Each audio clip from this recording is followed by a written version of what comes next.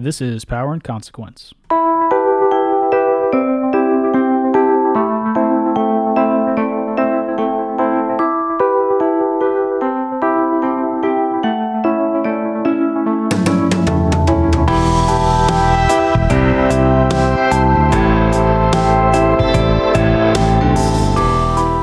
Welcome back to Power and Consequence, a podcast where we discuss liars, grifters, demagogues, and lately religious leaders who profit from political and social strife. If you like the show and what we do, follow us on Twitter at ConsequencePod, share a link to the show, leave us a nice review, or if you have questions or suggestions, the Twitter DMs are open. I am probably going to regret that after this episode, but that's okay. With that, I will introduce today's team. I am Matt, and returning from his 1 week absence is Jelani. What's up, Jelani? Hey, how's it going? Now my voice is in HD. Let me know if you like it or not. Hell yeah. A little upgrade there. You got that Blue Yeti going. I'm liking it. And coming back to the show for their second week in a row, Joe Diaz Romero. What's up, Joe? How's it going? Joe, I like having you around. You're our sort of resident Christianity theocracy expert, which is to say you probably go to church more often than I do. Well, I mean, that's kind of a given since I work for one still, so... Yeah, that's a good point. That's good. Hey, by the way, Jay, I've not actually asked you. I probably should have. Are you particularly religious or spiritual? Do you have a background? I am not particularly religious or spiritual. Well, let me say religious. I guess I can say I'm spiritual in that I value my sense of connection to the earth and the universe, but I do not go into any particular building and proclaim my spirituality in front of other people. But fun fact, I did go to a Catholic middle school and a Seventh-day Adventist elementary school. So it was a very interesting upbringing I had, all while my parents delved in all sorts of various religious and we'll call them cultural practices from West Africa. So I have a varied religious experience in my life. That is an eclectic collection of religious sort of instruction, I'd say. I mean, I was raised Mormon, so I'm not gonna, shake a finger at anyone. I never like officially left the church. I didn't like walk into the temple and throw down my magical underwear and storm out or anything. When I was 12, I was like, Mom, this is boring. I don't want to go anymore. And she was like, fine, fuck it. She was done trying to make me go. But yeah, okay. And Joe, we covered sort of one highlight of your sort of religious experience in the burgeoning Tea Party years. So that was interesting. Yeah. And how that kind of led me to joining a evangelical Christian organization. It was a lot of fun. I'm sure some of our listeners would have heard if they've been involved with church in the early 2000s, they would have heard of Acquire the Fire youth conferences. That's the conference I used to work to put on and toured all over the country putting those on. And once you acquire the fire, Joe, what do you do with it?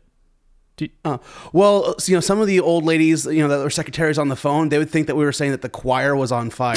So. Acquiring the fire sounds a little bit dangerous. Did they at least teach you good fire safety? Yeah, is there... no, definitely not. Where were the fire extinguishers? Was there a fire marshal for this? I mean, I'm sure there was, but, one of the philosophies was, safety third, don't let OSHA find out. Wow. Okay, that's a nice little segue. I mean, that's just the concert industry as a whole, though. Even the secular ones. Okay, fair enough. Yeah, honestly, I think that's every industry as a whole. IATSE's doing good work to change that, though. Yeah, so it's like shout out to the IATSE, strikers. Oh God, yeah, man, we're getting closer to a general strike. You know what? I'll tell you what. Next theme, we're gonna do labor propaganda. I think the time is ripe for that. So, absolutely, that's gonna be fun. But not today. Today, I'm still focusing on some religious, interesting folks. So, as I told our listeners last week, we were going to take a step farther back. Yet last week, we focused on Teddy Daniels, the strangely not religious pick of religious organizations. But okay, at least he implies that he's going to physically harm people. So I guess that's good enough for them. So we're going to take a step back, and I said that we were maybe going to look at the Rod of Iron Ministries, and I think really they're very well covered at this point. I mean, all can be said what shall be said about them. Another story just recently broke about them. I guess they are retaining more property. I think they bought another big-ass compound somewhere for like pennies on the dollar, and it's a training compound, and more Second Amendment doomsday preacher language, and it's all very fun. I'll link the article in the show notes, but it's pretty much been said before. They're gun nuts, and I'm afraid of them. So, Jay, I don't know if you've got anything to add on the Rod of Iron Ministries, if you know them. Not particularly, but I do feel like this idea of buying up land and kind of segmenting yourself off from the rest of the population is very culty. Yeah, Just want to throw that out there. It's not like there's examples of that going wrong, like buildings burning to the ground or anything like that. Yeah, and it's really just the Bible taken out of context. The whole idea of not being out of this world. That there's the big saying that we're in this world but not of this world, and so that's why there's this big group of people that will always try to segment themselves off. Yeah, and that always revolves around one, usually a man, who will take your money and more often than not has sexual access to all the women, but. That's maybe that's just a coincidence that keeps being the thing that almost always happens with these groups. But today we're going to focus on something equally cringy. I promise you. We are going to start with taking a look at Christian nationalism, kind of in the broad sense. And I realized last week we didn't lay out a working definition for Christian nationalism. We just kind of hit the ground running. So today we're going to focus on present-day Christian nationalism, specifically as it pertains to the United States, because there are different flavors. Like Polish Christian nationalism is more focused on Catholicism and that type of thing, just by way of the state. And when people think in this country Christian nationalism, they're usually referring to evangelicals. Usually, even though Paul Weyrich, the progenitor of Christian nationalism and the Christian right from the 70s and 80s, he was a Catholic, but that's next week. I'll get to him later. So, the idea of Christian nationalism in the U.S., for our listeners, it's the idea basically that the United States was founded as a Christian nation and should remain so, and laws and policies and language should reflect Christian values, right? So anti-abortion stances, prayer in school, LGBTQ rights or lack of rights, and also blue laws are the types of things that the Christian right, Christian nationalist groups are going to focus on. Blue laws, for those of you who don't know, it's basic, as I understand, they're laws restricting certain activities on holy days, on days of Sabbath. So if you've ever been in a town where you can't buy a beer on game day because that's Sunday, that's the Lord's Day, that I believe is an example of like a blue law. Jay, that's funny. I've always known a blue law to be laws that are categorically ignored because they're like, you can't ride an elephant on the streets of New Orleans after 10 p.m. Oh, maybe I got that one wrong. Is that what a blue law is? We're doing this one live. Let's do it live. I'm very curious. Yeah. Did I get that one wrong? Hold on. Because unlike these doomsday preachers, I will take accountability for my mistakes. Blue law, also known as Sunday laws, are laws designated to restrict or ban some or all Sunday activities for religious or secular reasons, according to Wikipedia. Our greatest news source. Of course. I mean, but there could also be multiple meanings here, Yeah. I'm thinking that maybe the blue laws are more of a colloquial term rather than a formal term. Yeah, one of Merriam-Webster, one of numerous extremely rigorous laws designed to regulate morals and conduct in colonial New England. Blue law, basically forbidding certain secular activities on a Sunday, at least as it pertains to American Christianity. I think in this case is what we'll go with. Though I do know that there's laws pertaining to riding elephants that, like, down Market Street, like you need like a permit or something. So that's fun. Yeah, maybe we'll do one on that. elephant law propaganda of the early 20th century. So, a good example of the Christian nationalist effort in the modern United States would be something called Project Blitz. Have either of you heard of Project Blitz? Nope. I have not. Okay, so that's on purpose. Okay, basically this is what Project Blitz is. It's a playbook, effectively, of talking points and model bills. Right? It's considered like a bill mill, if that term makes sense. Designed to further the goal of codifying Christianity into federal and more particularly state laws. Okay, because it's easier to get away with it that way. It was created by a collection of Christian right groups, most notably the Congressional Prayer Caucus Foundation, which is the nonprofit affiliated with the Congressional Prayer Caucus, which is made up of like scores of congressional members. I think it was founded in like 2005. They already have their own mythology, like the myth of Room 219, where one of these old white dudes led a prayer and then it became the fucking prayer caucus, and it's all very silly. But, the prayer books from various years, they're available online. Again, I'll link them in the show notes. All right. So they outline talking points and model bills focused on teaching Bible studies, religious history of the United States, etc. Okay. And it also emphasizes educating the public on the United States, quote, Judeo-Christian heritage, which is a very silly term. And I'll get into that more on next week's episode, Judeo-Christian heritage, and the genesis of the nationalist movement. But spoiler alert, it had a lot to do with communism. So you can... Oop. Yeah, you can probably guess. Right? You can probably fill in the blanks where they're going with that. But that's a fun one, I promise.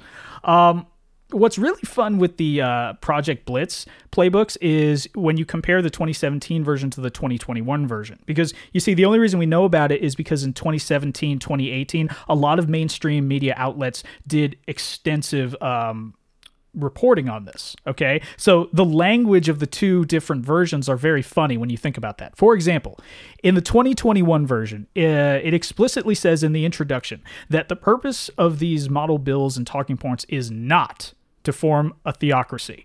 Not to form a theocracy. That word theocracy doesn't appear one time in the 2017 version. So the implication is maybe they were trying to form a theocracy, but for legal reasons, now they have to explicitly say, we're not doing that. Another thing, in the 2017 version, that contained model resolutions, right? Specifically aimed at vilifying queer marriage and sexuality. All right. So, like, for example, they list the higher incidence of negative outcomes for queer community members, such as health issues, mental health issues, the preponderance for being victims of violence. And they frame those negative outcomes as consequences of, quote, choosing to engage in their sexual identities and communities, rather than being, the result of being vilified and victimized, in the community at large. So that's fun. That I just wanted to share that because I feel like that's a pretty good kind of primer for what the Christian right, Christian nationalist movement is doing and continuing to do in this country. Jelani, you went to a couple of religious organizations. You said, was there a lot of talking points on how to get God into politics and shit like that? Any marriage of the secular and religious when you're growing up?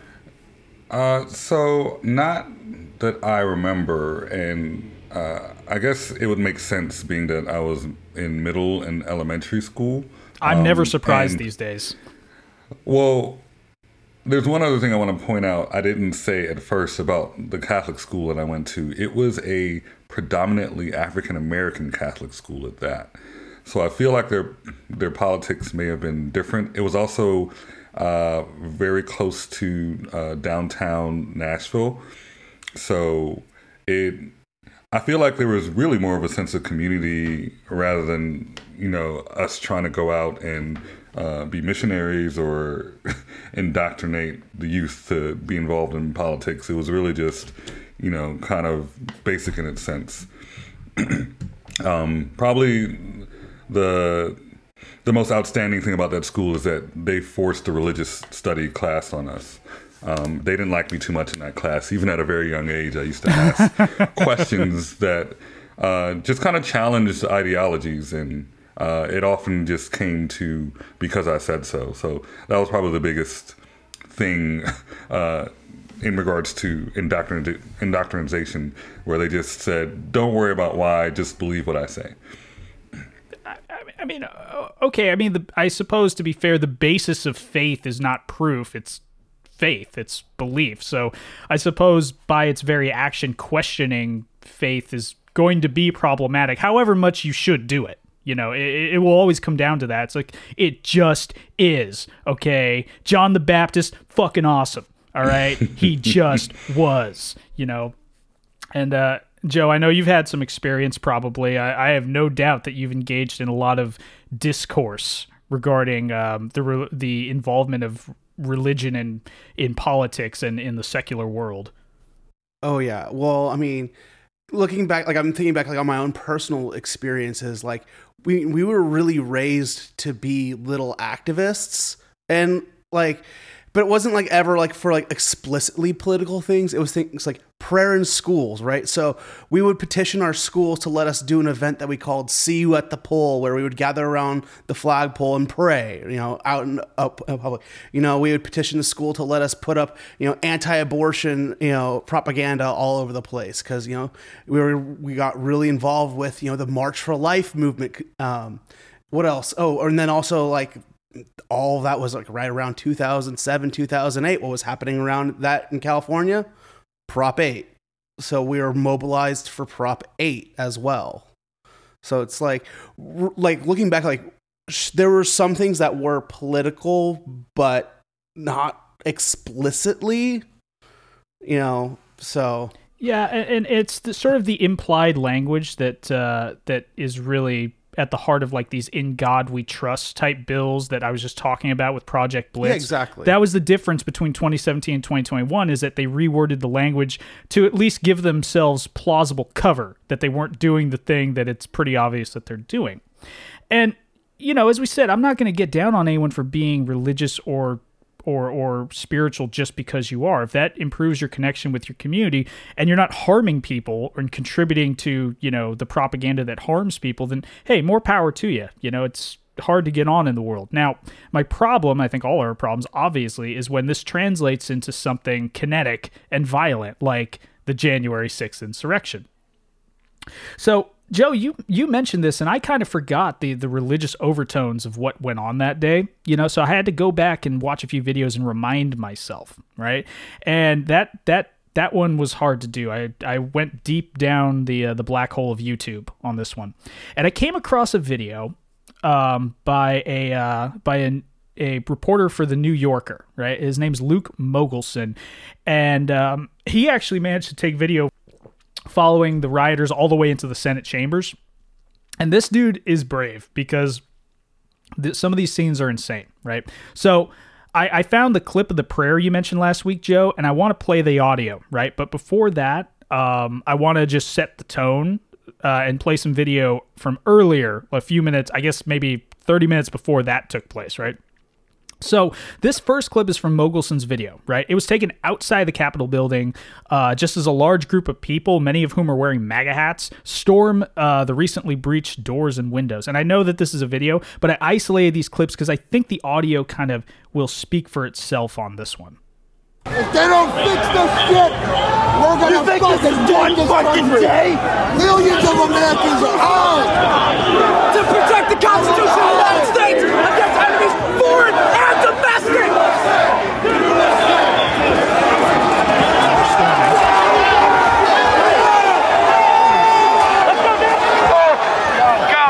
Watch out! Watch out!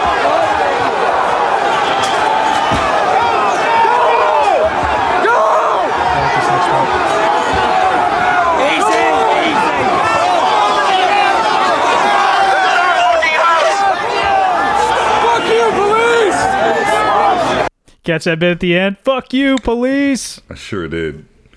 And it always I love it. boggles my mind how much anger these people have pent up.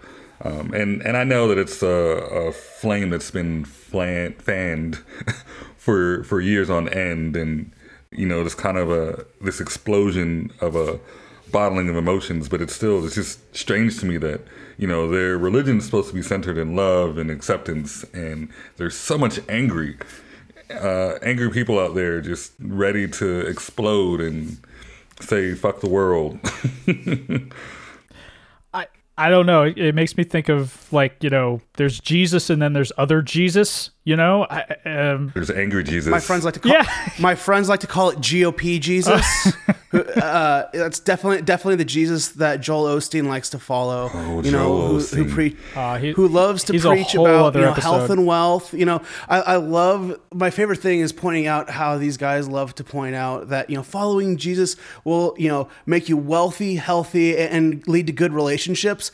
And who do they point to? They point to Jesus, a homeless, broke, all of his friends abandoned him as he was being murdered by the state, like murdered like a lot.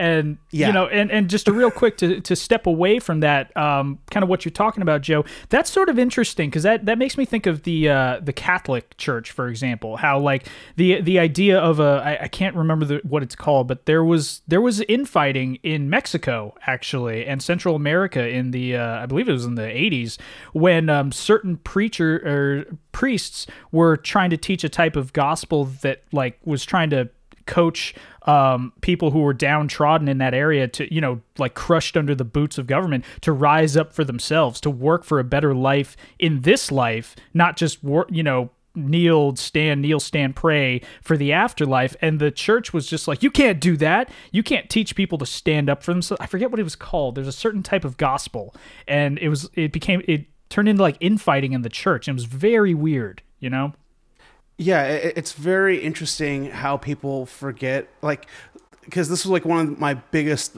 issues with most people that are Christian is they focus solely on the afterlife and let's get people to heaven. And it's like they forget that the whole charge that Jesus gave us was to build his kingdom on earth as it is in heaven, and that the earth isn't going to get wiped away. Like when Jesus comes back, he's going to rebuild the earth, is what is literally in Revelation. That's not what's taught. That's not what people like to preach the fire and brimstone, and they don't look into the actual Bible themselves. And that kind of makes me think, if we're supposed to build earth as it is in heaven, right? Does that mean does Jesus use Bitcoin? Seriously. Christ bucks? NFT Jesus. And that's I think that'd be more the Joel Osteen Jesus. Yeah, right I'm shocked. Since they don't care about climate change at all, because it's not about being a good steward of the earth or anything. No. We're gonna frack this fucker for all it's worth. Jesus said that. Look it up. It's totally in there. Yeah, that's in Second Hesitations. And that really goes to show, what we're talking about, like the level of confidence and the zealotry on display, that day, and how people have managed to either willfully, misunderstand or believed false prophets in their, misinterpretation of what the New Testament, apparently says. I mean, it's like, if you think about it, I cannot believe in hindsight, these people really thought that day that they were going to overthrow the government, right? And, I'll acknowledge that when compared to the police response to the social justice uprisings of the preceding summer related to the murder of George Floyd, these people got off fucking light, okay? And I acknowledge that someone did get shot and killed, okay? We can have that discussion separately on the valid use of force in that case, but let's not kid ourselves. These people got off goddamn light. I was shocked they got as close to that building as they did. It was unbelievable, And they're continuing to get off light. Though I did hear a story the other day, or not here, I read it, about a judge increasing the sentences because he thought that they were too light. But it was still light, from 15 to 45 days in jail.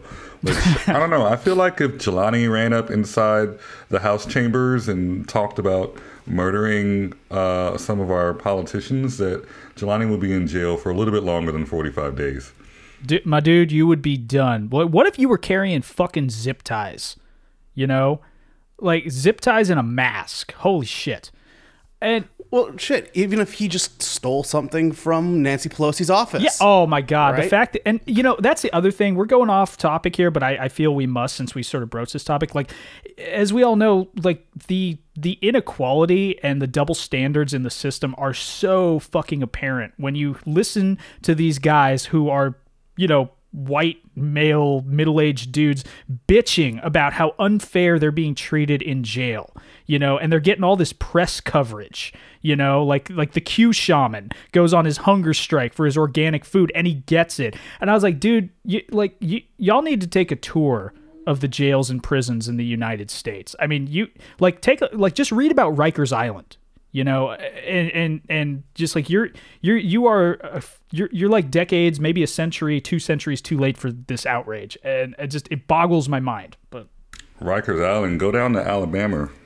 Shit, oh God. And anyways, I could go on. That prison propaganda. That'll be another one. See, we're racking up the ideas right here. Oh, there's never a shortage of them. That's fucked up. All right, so we gotta move along.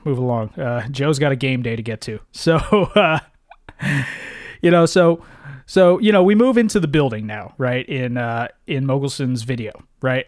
Things are a little less chaotic, and by that I mean not as many people are physically fighting the police, right? But you can see a lot of quote patriots roaming the halls, right? There are chants that imply that someone is going to be executed. And you can hear people saying things that they probably read on a meme, but don't really land when they are spoken out loud.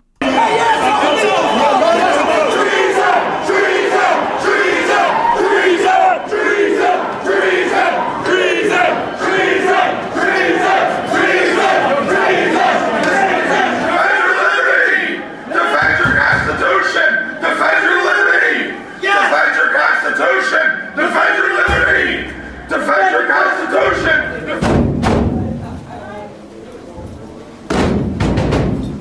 1776! You're afraid of Antifa? Well, guess what?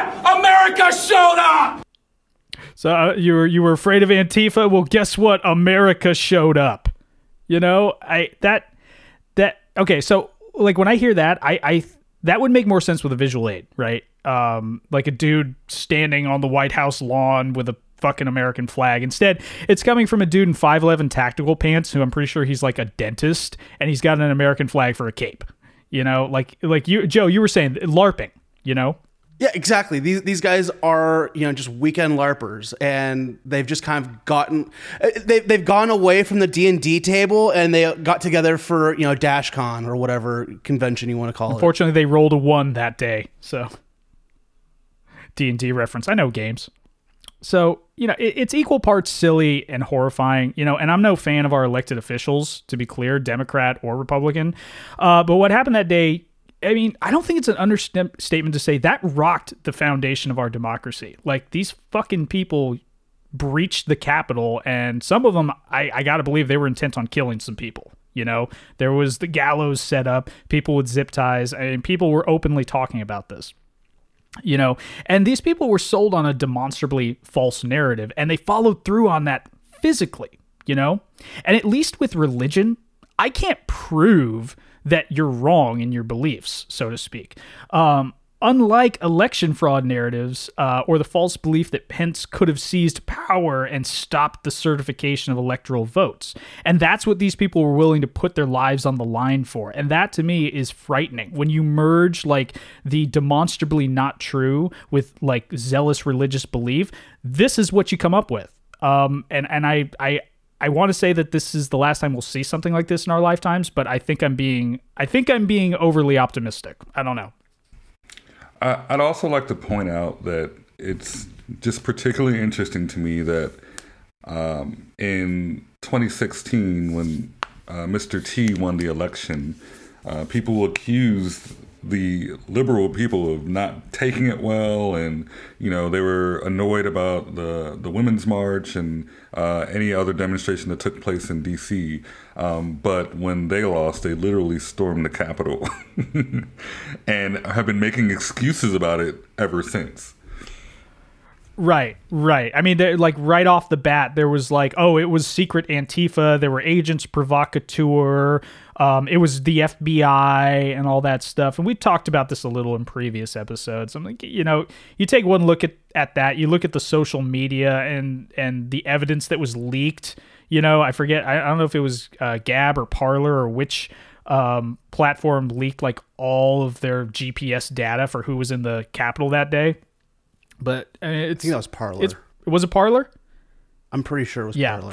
It's pretty damning stuff. So I don't buy into that.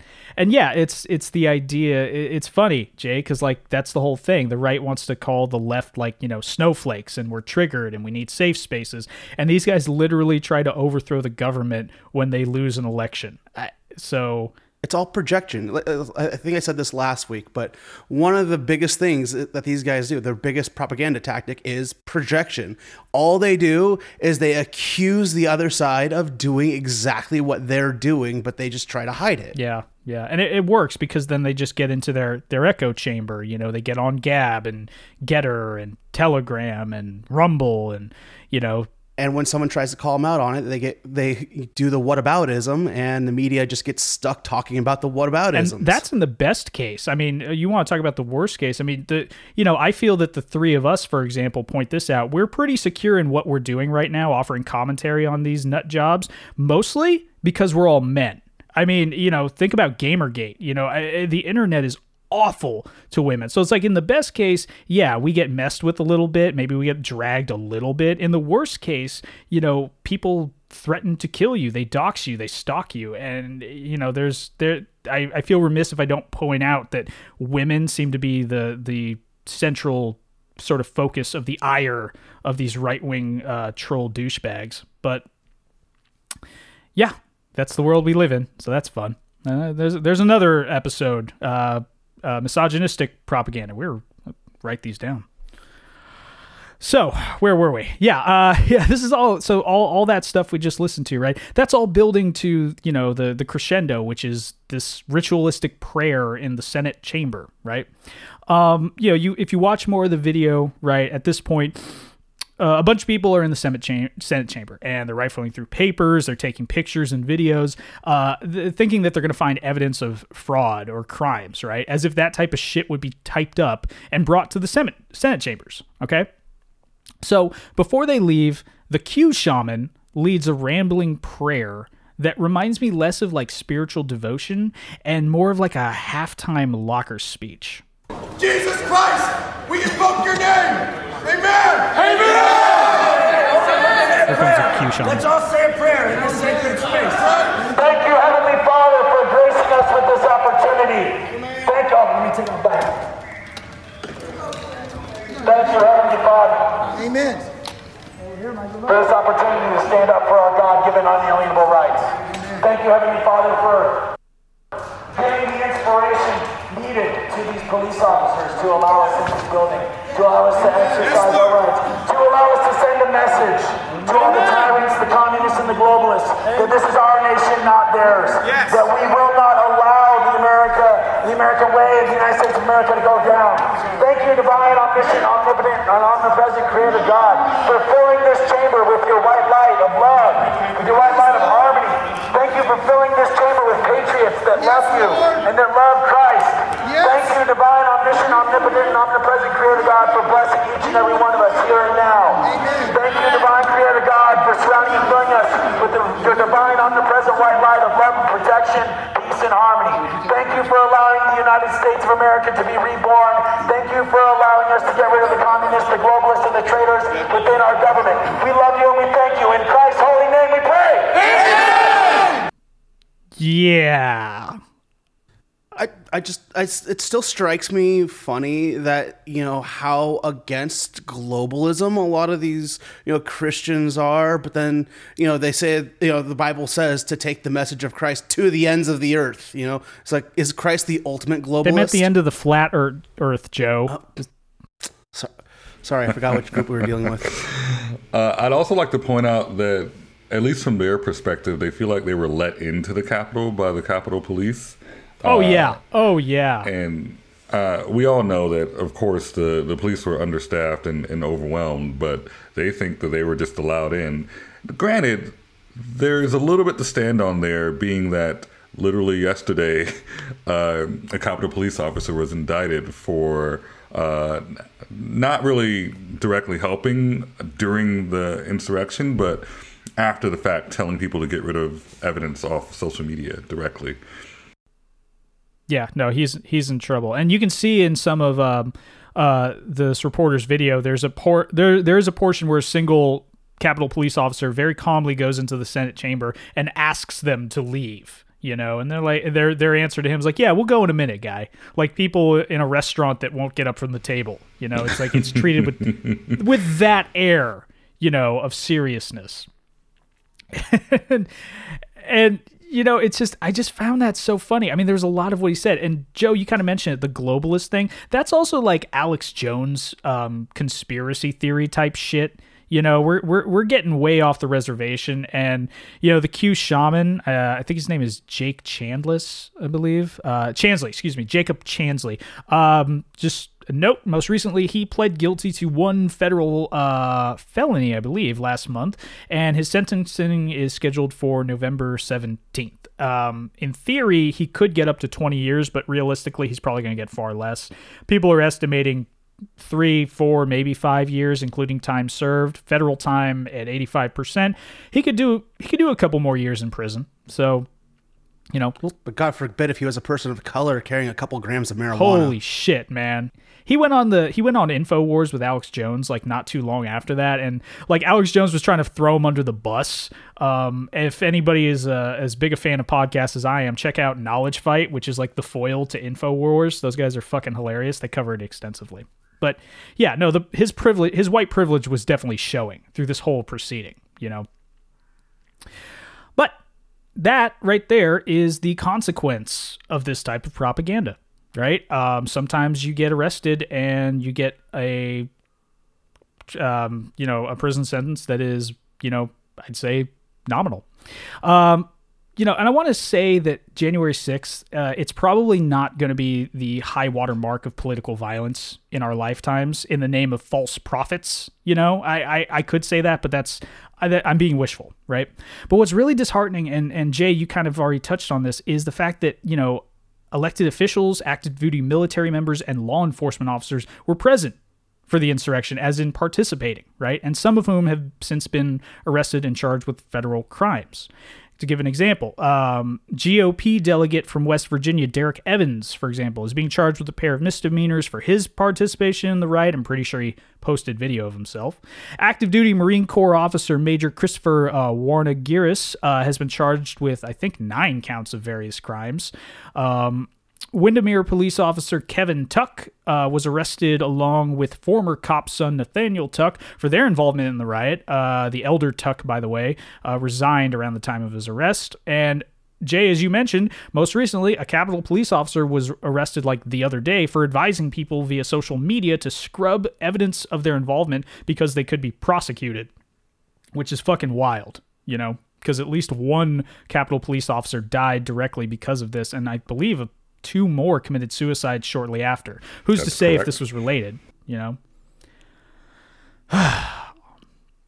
Not every public employee present was arrested, obviously. So, and we are going to talk about one of them. So, Jay, I mentioned this to you earlier, but Jay, I'll start with you. Anything you've gleaned from the Pennsylvania State Senator Douglas Mastriano?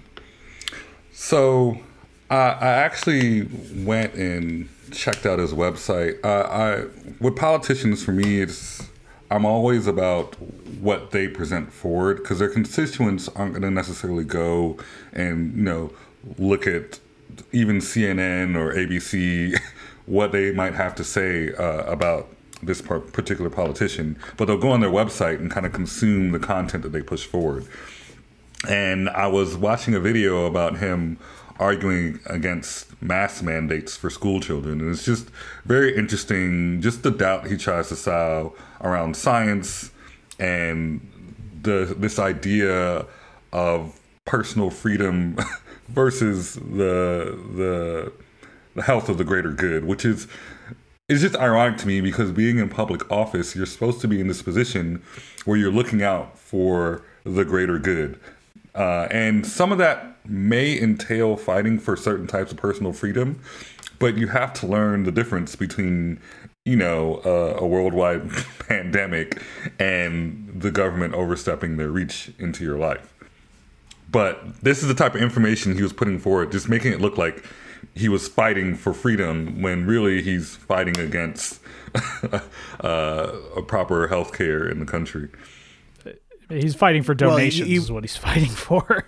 So one of the things that you said is you actually just kind of said a couple of big dog whistles, because science, people who are scientists, they obviously don't believe in God, so that they're obviously automatically atheists. And we all know that atheists are purely evil people because you can't be good unless you have God in your life. So you're saying that's the logic. You're saying that's how they frame it. That's kind of that.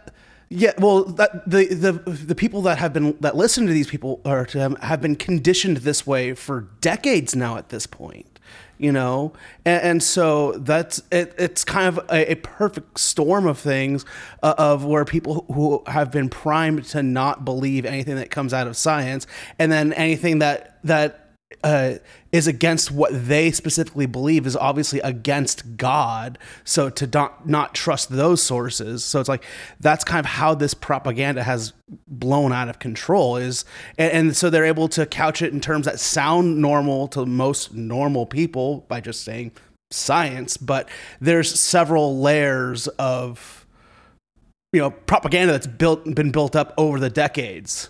Yeah, particularly in the case of Mastriano, he doesn't carry the anger that you saw from the Capitol rioters. He does it in a much more subdued way, which, it helps him capture maybe some audiences that, they'll be like, oh, well, those people at the Capitol riot, they're not my people, but people like Mastriano are, because he's kind of level-headed, but he's still kind of saying the same things, just in a much calmer way. Yeah, Mastriano is, he's been described as a Christian nationalist, and he's been asked about that directly by several reporters. He firmly, flatly denies and refuses to accept that title, obviously, because he knows what that invokes. And for our listeners, Mastriano is the Pennsylvania state senator representing the 33rd district. He's a retired Army colonel. Worked in intelligence mostly, I believe, ironically enough. And let's see. And you remember when we were talking about Project Blitz a little bit earlier, right? So keep those talking points in mind while I talk about Mastriano. So, as I said, he doesn't consider himself a Christian nationalist. Most of them don't. But he makes no secret of his view of Christianity and its role in American government. He just doesn't necessarily explicitly say it, right? The New Yorker actually did an excellent piece on Mastriano. I linked that in the show notes. And it talks about the man at length, right? So the writer Eliza Griswold references a podcast interview from 2018, right?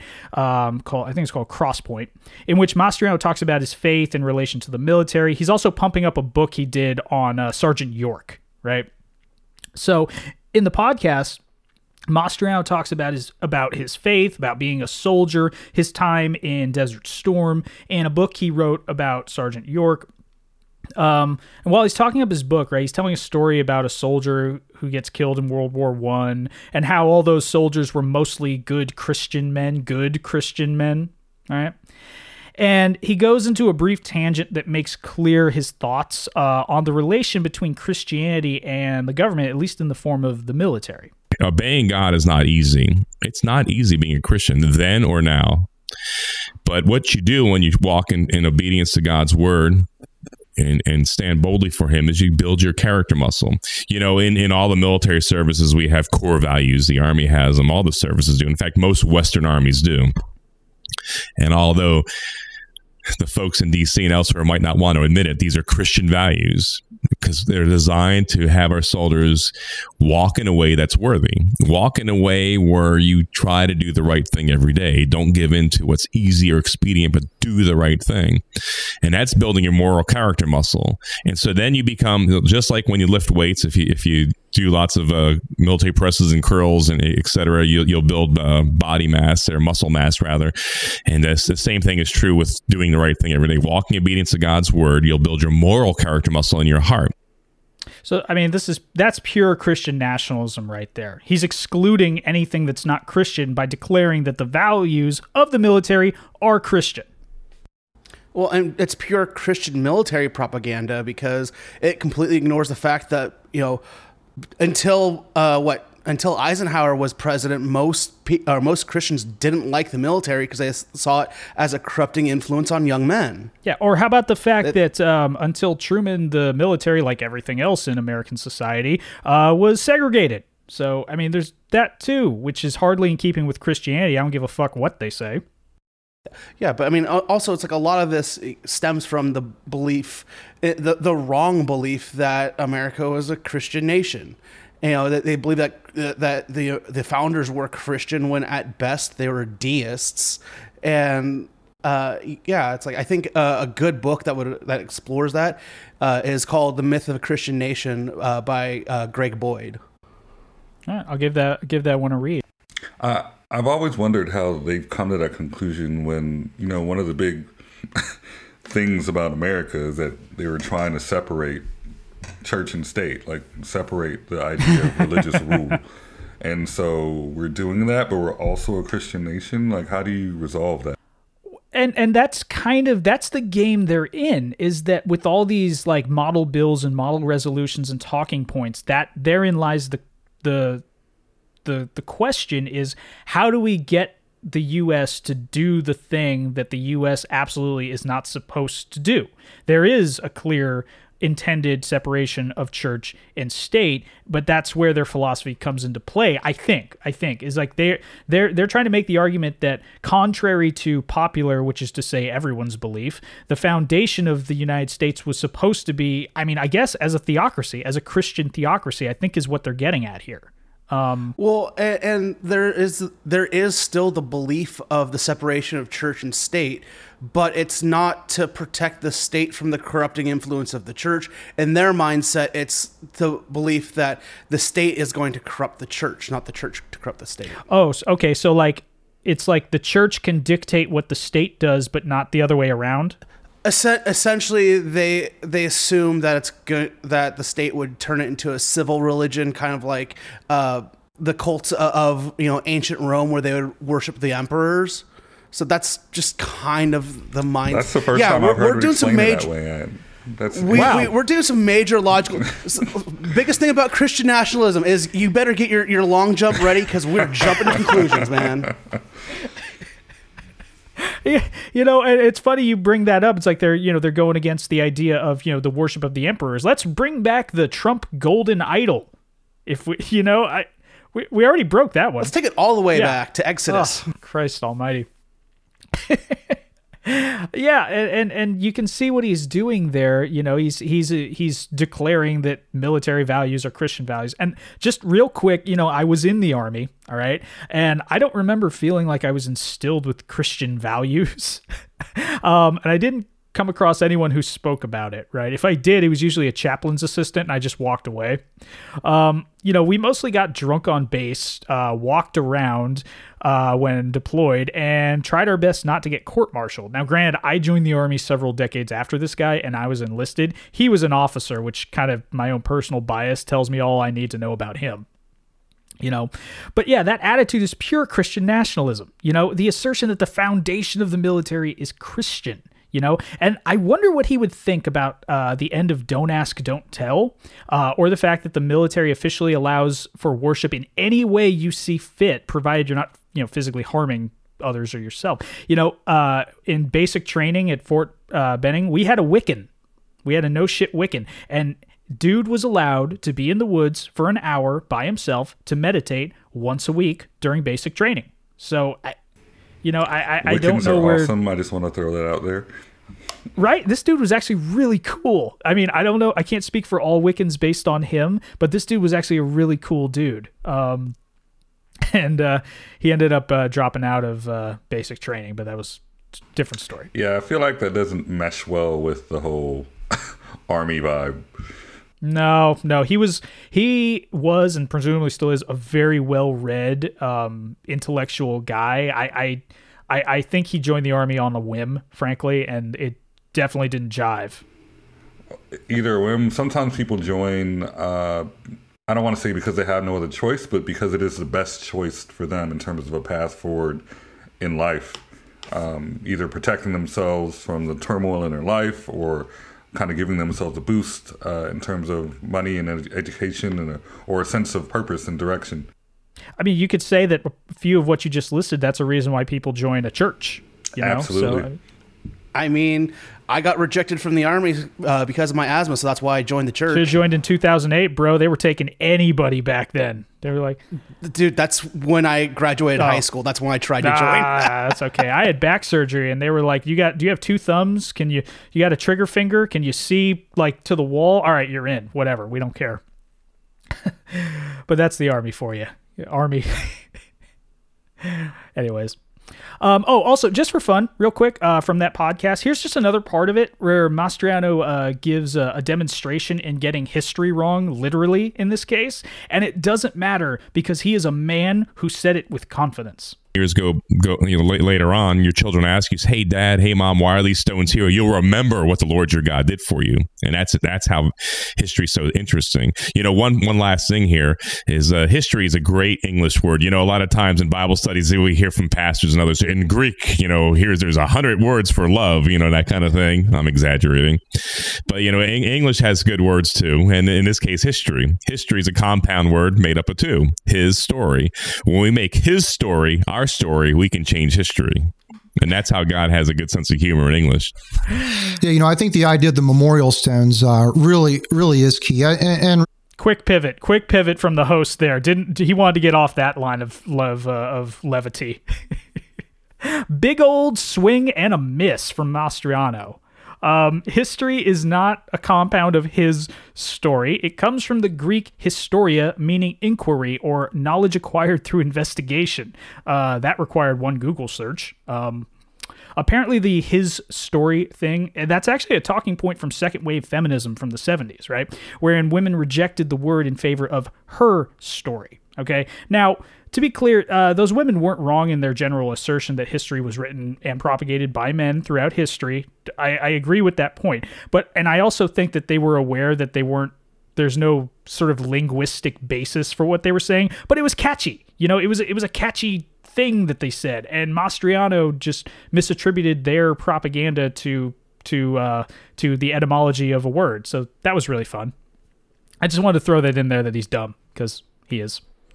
Yeah, no, that's just everything is bad. And like he's just already throwing out there that he's not for original text criticism at all, because he's like, oh yeah, pastors like to go to the Greek, but I like to stick to English. It's like those dumb fucks who are like, oh, the King James was good enough for the disciples, then it's good enough for me. And it's like, what the hell is wrong with you? Yeah, and come to think of it, that also implies that English is the language of God, because God has a sense of humor by putting his and story together, history, which is very, very America-centric,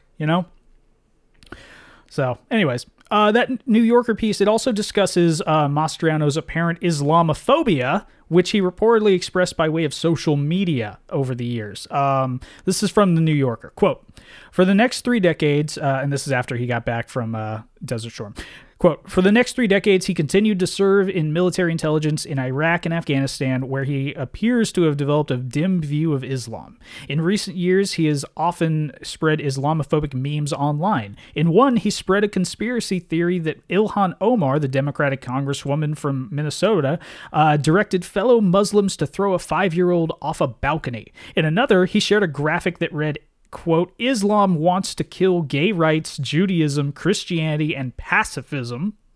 In yet another, he encouraged the idea that the fire at the Notre Dame Cathedral in Paris was started by Muslims, captioning a photo of 2 dark-skinned men grinning, something wicked this way comes.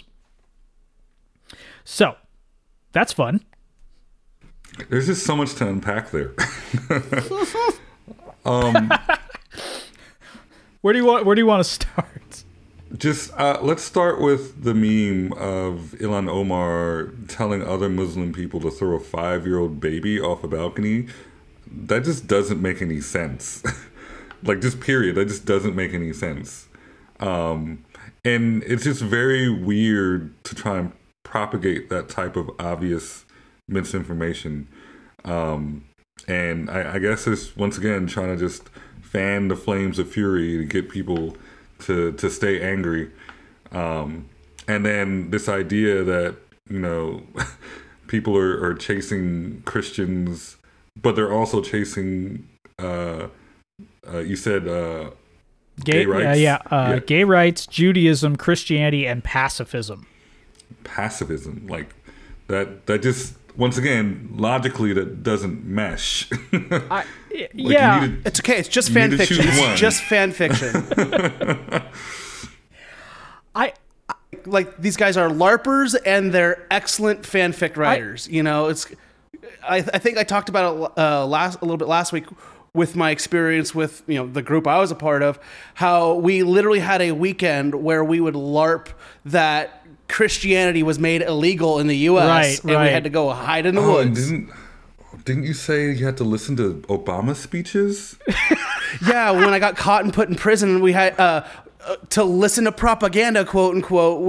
They put us in these shower houses and just had Obama speeches blaring, which at that point I thought was torture because I was a blatantly, birther anti-Obama person at that point in my life. We're glad to see. We're glad to know present day Joe. I was hardcore on the Tea Party train, dude. Like it's been a trip. As a reformed birther, I just have one question.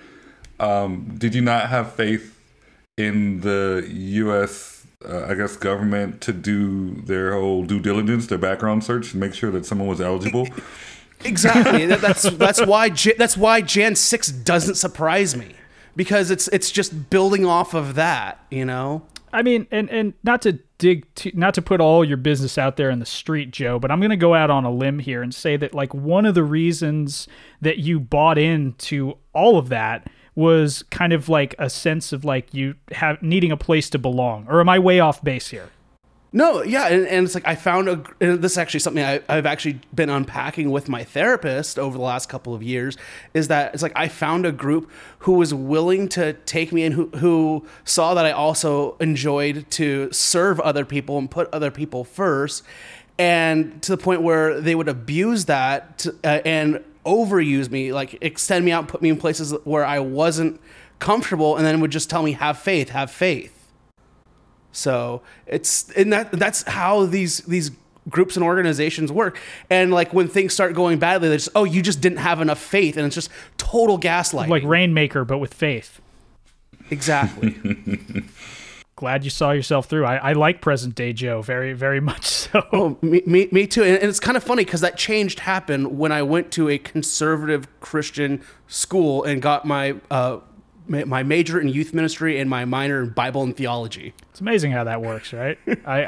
Right. I will admit I was fairly conservative in my thinking until I kept putting myself into professions where I was surrounded by nothing but that, and realized, at the best case, this is all very silly, and at the worst case, like, this is getting dangerous. Like, this is not good.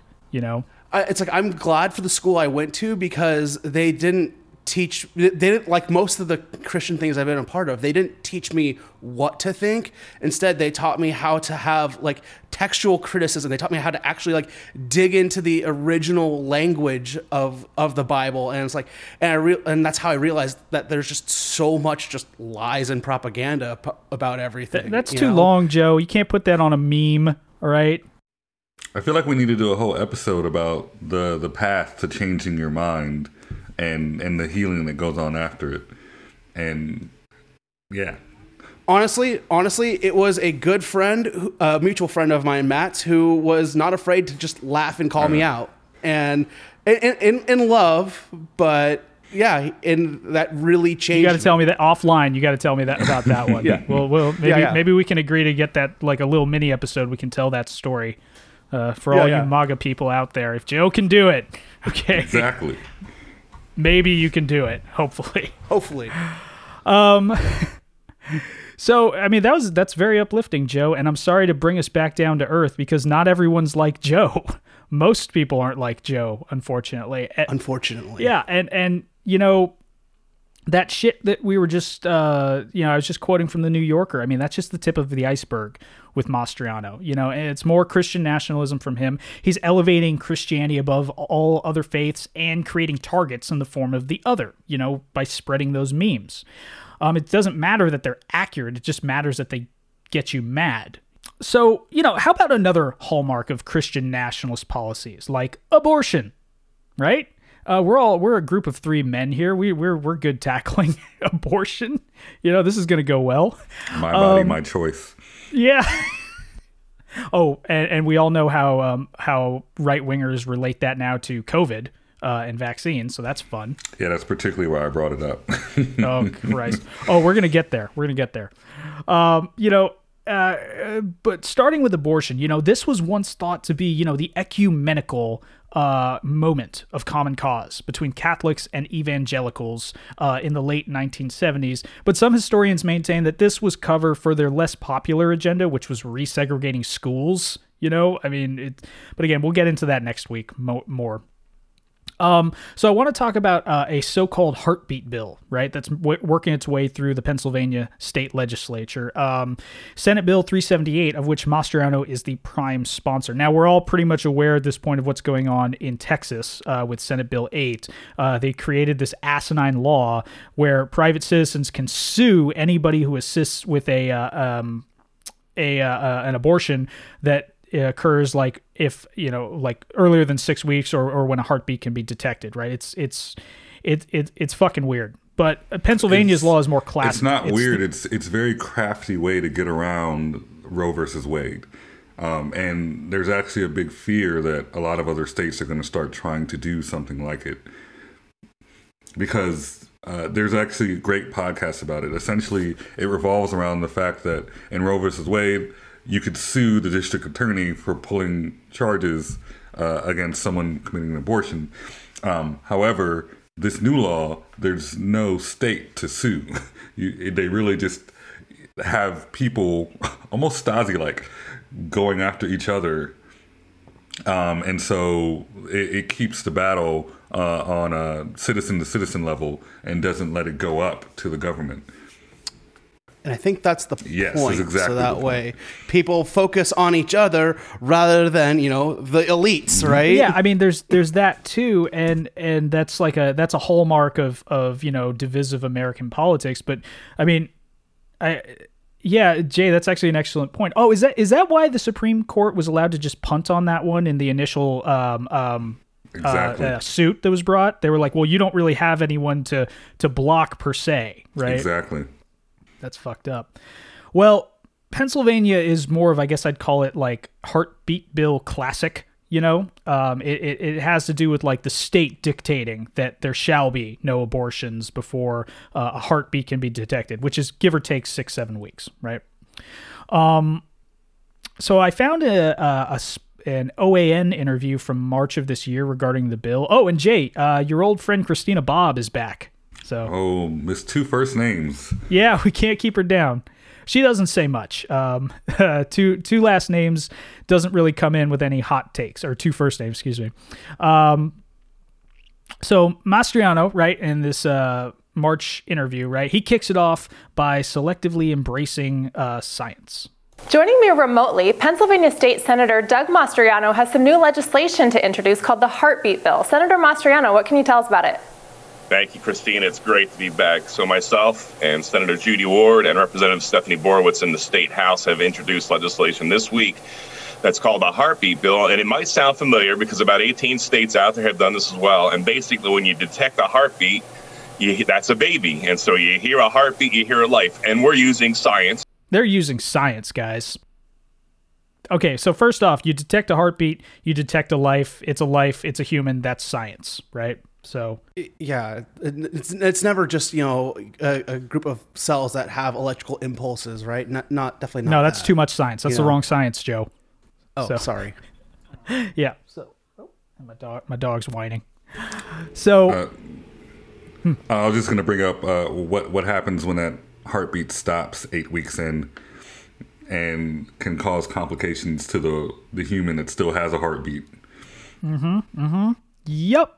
Yeah, Well, that's why, like, traditionally, the belief that life begins at conception is actually a relatively new belief. It really came about in the 70s, along the time of Rhodes, because the Christian nationalists needed to change their agenda from segregation, which was losing steam at that point. And then abortion was just kind of this shiny new thing for everyone to talk about. Rally behind. Getting back to Paul Weyrich and uniting the Catholics and the evangelicals in common cause, you know? Exactly. Traditionally, the belief is that life starts at breath, like when God breathed life into Adam, right? So it's through the breath. So pretty much anytime you'd say viability, right? Sure. I think which I believe is where the back then the 24 weeks really came into play, if I'm not mistaken. But we've got new science, guys. That's Roe v. Wade is old science. We got new science. Well, we've got new math too. Now, true. Now, despite saying that he's using science, right? Mastriano is now going to immediately contradict his tacit approval of science in favor of a religious stance. Then he's going to pivot back to a practical stance, and then he says something that is very cringeworthy. Now, look, I'm a guy that believes that life begins at conception, but it seems like we have to work our way there to save some lives. You know, some folks, you know, in our category of pro-life are like, well, that doesn't protect all life. Yeah, you're right. That's right. So should Schindler have turned away since the couple hundred Jews that he saved, he can't save them all. So my goal is let's save some lives using science. And the Democrats are so keen on saying follow the science, especially, you know, during this COVID year. What's interesting, they use that as a gimmick to shut down conversation because they're the biggest science deniers. Yeah, using science. I wonder what he thinks about climate change, real quick. And yeah, I saw your faces react to that. You heard that right. This son of a bitch just compared himself to Schindler. Yeah. I also feel like Christian nationalism has this weird obsession with the Holocaust. Once again, I don't get it. And then the points they try to tie themselves to don't always logically make sense. And yeah, it's just odd. Spoiler alert, it's white saviorism. Because, again, who is it that's always portrayed of liberating the Jews of the kingdom? It's always the brave white American soldiers. Or right? He's German, but he talks with a British accent in any type of historical fiction. Exactly. There is always this level of like white saviorism, you know, because if there's always the marginalized is always someone that's ethnically not considered white at the time, right? Back in 1902, it's those dirty Italians, you know. And exactly. Look at that. Now we hear. So yeah, no, it's fucked. But you saw what he did there, right? He was tap dancing a lot on that one, right? First, life begins at conception, and he agrees that this bill doesn't protect all life, right? So that means that this bill should not be acceptable. And if he really believed in what he says, then he just admitted that he's complicit in a bill that causes what he would consider murder, right? But he does it for the numbers. Logic, Matt. Yeah, but he does. Yeah, it's like that's. How are they pro-life then? It's that's why I just call them pro-birth, because they're not really pro-life. They're just pro-birth and then saddling people with the responsibility of having a baby. Yeah, but fuck your health care. You know, once you're born, we don't want to know you, you know? And, you know, you set that aside. He, believe it or not, Mastriano actually made a harm reduction argument while comparing himself again to Schindler, right? This dude actually compared himself to someone working against the Nazis during the Holocaust and to great cost to himself, right? And it's the idea that like, oh, well, Schindler couldn't save all the Jews, so he shouldn't have bothered to save any. It's just like, dude, you just made a gun control argument. Do you realize that? You know, it's like, oh, it's like, oh, well, if you can't get all the guns and all the gun murders to stop, then why have gun control? Dude, you just did it. You used their logic, and he didn't even know he did it. So that was fun. He loves guns, by the way. That's not surprising, because, you know, he's probably, you know, pro just like anybody being able to shoot anybody. You know, somebody. Oh, God, this guy's wearing me out. Okay. How we doing? We good? We good? Good. Holding on. All right. I think we're moving on. So, you know, Mastriano, he responds to a question from Bob about when a heartbeat is heard, and then he pivots into an old racist talking point of the anti-abortion movement. And at what age or how far along does a woman need to be for them to be able to hear or detect a heartbeat? The baby has a heartbeat between 6 and 7 weeks. And if we got this legislation through Pennsylvania, it'd eliminate about 2/3 of all abortions in our state, would save so many lives. There's about 30,000 babies killed a year in the womb in Pennsylvania, largely from the African-American and Latino population, by the way. I read the state's report on this. They do an annual report, from Harrisburg on abortion. And they kind of flipped it. They said almost half abortions are for the Caucasian population. The truth is, which is obviously a large part of our population, but the minority group of our population accounts for over half of all abortions. This needs to end. This is a form of genocide. It's just incredible. I think the next generation, your generation, Christina, when you're my age, will look back and say how barbaric we were in those days. And everyone will agree that was terrible. But right now, we have an entire party, the Democrat Party, thinks this is okay. Okay, all right, Jay, right off the bat, man. What are your thoughts on what do you got? So here's my thing. When people use the word majority and minority and then close to 40, 50%, like, people are just bad at math. And it annoys me a lot, because even if it is 51% African American to 49% Caucasian, like, that's pretty much even. Most polls, most statistics have some margin of error. Also, when they do sometimes throw these numbers out, their averages, like, it's just like, come on. Get over yourself. And almost like what we were talking about earlier, like, okay, we're gonna save these black babies. Are you gonna help take care of them because their parents are impoverished? Nope. Bip. You're talking. That's communism. No. Are they just born with bootstraps? Yeah, it's just another talking point. It was like, look, guys, we're not racist. We care about the black babies too. Yeah, babies first, bootstraps. Ooh, that's something we can sell. Maybe we should make some baby bootstraps. Oh, dude, it's on. Yes, that'll be our first merch. Jay, you're right, and it's just this thing where it's like, it's so obvious. The idea that the anti-abortion movement in certain facets of the black community, that is a real thing. I will grant that. That is a real thing that happens, and it's more nuanced than what Doug Mastriano is going to present, okay?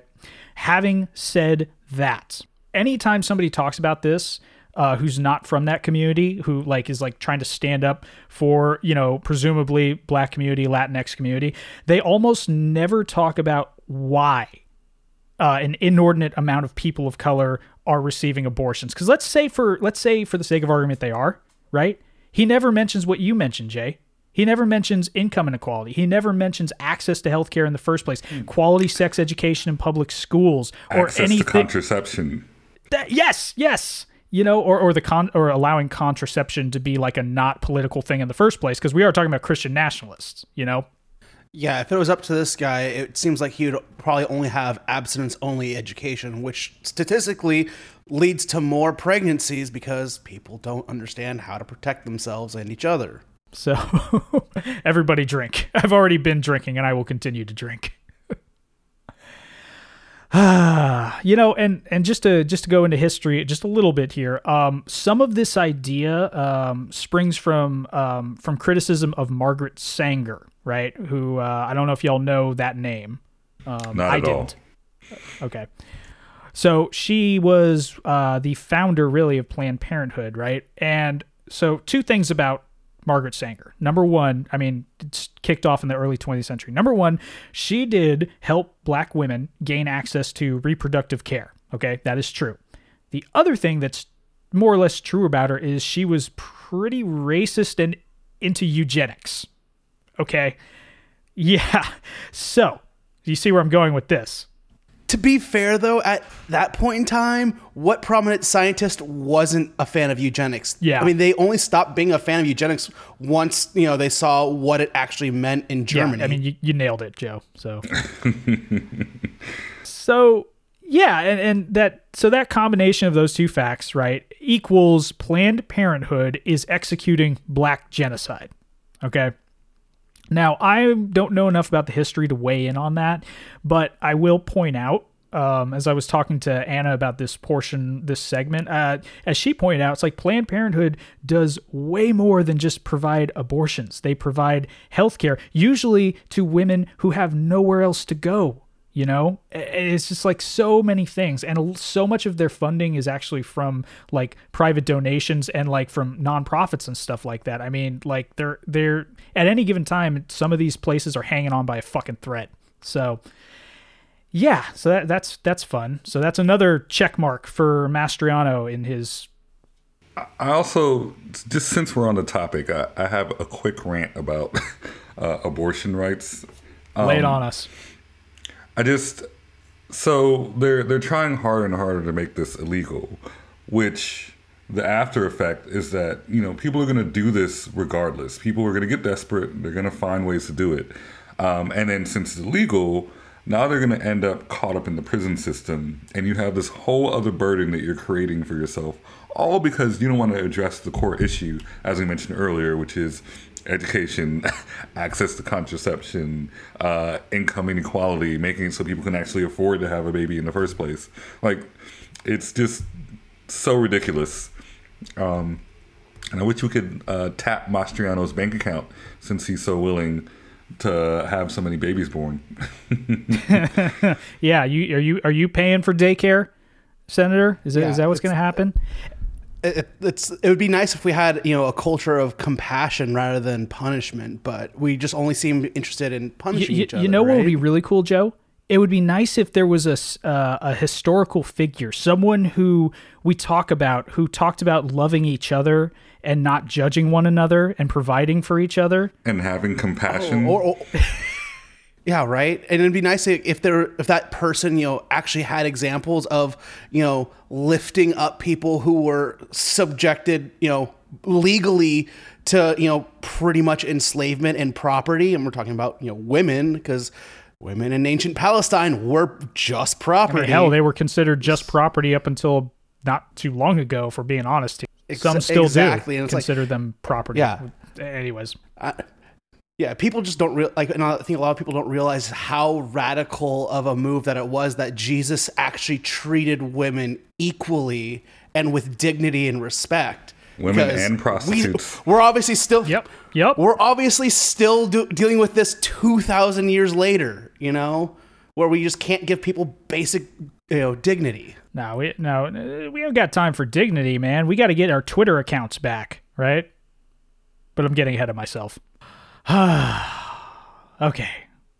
So, you know, to be clear, you know, Mastriano, he's using one aspect of systemic racism in that last clip, and he's reframing it to fit his goals. You know, it's kind of similar to men who are really into the Second Amendment, you know, talking about the need for constitutional carry statewide because women are vulnerable to violent attacks. You know what I mean? That's a thing with the NRA, you know, empowering women through gun ownership and carrying firearms. And see, you know, it's funny because for that logic to track, right, they should also, in their propaganda, they should include trans people of color in the Yay for Guns propaganda, because that is also a group that is inordinately singled out for violent attacks, you know? So, but you never hear about that. No, nor do we ever hear about who was the first person to enact gun control. We all know is Ronald Reagan. Love that guy. Love him. And and in California, you could have open carry until the Black Panther Party for Self-Defense decided to take him up on that. Then magically, no more open carry. Funny. Yeah. Thanks, funny Reagan. how that happened. Yeah. So, you know, they finish up the interview, and Bob asks Mastriano about support for this bill, right? Mastriano, he meanders into science, again, COVID vaccine denial, personal agency, and then he reveals what this is all really about. And what type of support are you getting for the bill? Fantastic support from the usual suspects, you know, sadly.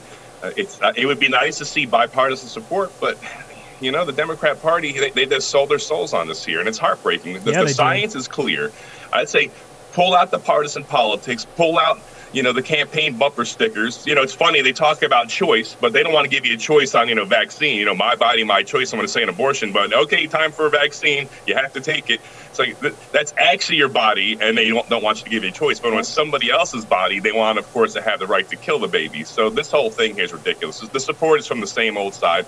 My goal is... they're just flipping the logic so one it of works these for them. states that has passed the heartbeat legislation, it needs to go to the U.S. Supreme Court so they can take a hard new look at Roe v. Wade, which is based off a false premise and old science. There it is. Yeah, I mean, based on his logic right there, we all can just, catch being pregnant and have abortions, like COVID. Yeah, right? and at the end he reveals what all these bills are about is getting Roe v. Wade really reversed or greatly narrowed, in its authority. But I mean, Jay, you kind of said what I was thinking, which was just like, I can't follow where he was going with this. It's like, so do we have personal agency? Do we not have personal agency? Is it only in certain cases? What's the difference between vaccine mandates and allowing people to elect to have abortions because it is a human right? I couldn't follow him, honestly. He went all over the place. I think he's just saying what he needs to say to get people to donate to his campaign. True. They're not going to think that hard. Yeah, no, you're giving the voters too much credit there.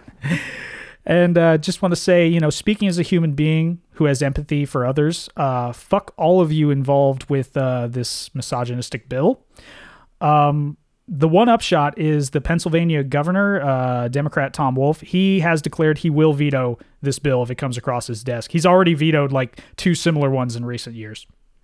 So at least there's that for now. Yeah, well, we'll see, because I know this piece of shit is going to probably run for Mastriano, governor. yeah, I don't think he's got a snowball's chance, but I've been proven wrong. Yeah, would never know these days. So yeah, fuck that guy. And, what's fun about him is that he's theoretically constrained in his rhetoric by electoral norms and rules. He was recently stripped of a committee chair position, so that was fun. This is the guy, up until last month, he was in charge of overseeing an election integrity effort in the state of Pennsylvania. And after several failed attempts to obtain troves of voter data from 3 different counties, he is no longer chair of this election integrity committee. And most recently, he no longer has access to GOP caucus meetings. So he doesn't get to sit at the table at lunch anymore. Ooh. Whoops. Yeah. Oh, look, there they are. The consequences of my actions. Sometimes. And just for fun, right after his firing, Mastriano took to social media to bemoan how unfair the whole thing is. And the post was quickly deleted. It was like a Facebook Live thing. But fortunately, J.J. Abbott, former press secretary to Governor Tom Wolf, retweeted it before deletion. So I give to you, sad Mastriano, and please note the pausing. And so our cause is weakened and diminished. And so try to get this forensic investigation going. And as you know, I issued the letters. I had the authority to do that. And had it set up to have a voting session of the committee several weeks ago, in fact. And the powers that be made sure that didn't happen. There are ways. I'm not going to go over that. They're not appropriate right now anyway. And so just pray that we get it done. And pray that we can stick together. I would say we're not in a very good spot right now. So I have to because ask, like what's you, that noise in the background? It needs to happen. I put my name out. He keeps tapping the desk. He keeps picking up his pen or his glasses. Okay. He's putting them down. He's just nervous tapping. Yeah. And you can hear. Note the continuous clearing his throat. There to get it done, and I've been stopped for the time being. If there's a way I could do it without being stopped, there's a way around this obstacle, this momentary impediment, I would find it. So burned a lot of bridges, and we're at the line of departure and just waiting for them. Yeah, it cuts off from there, but he's very sad in that video.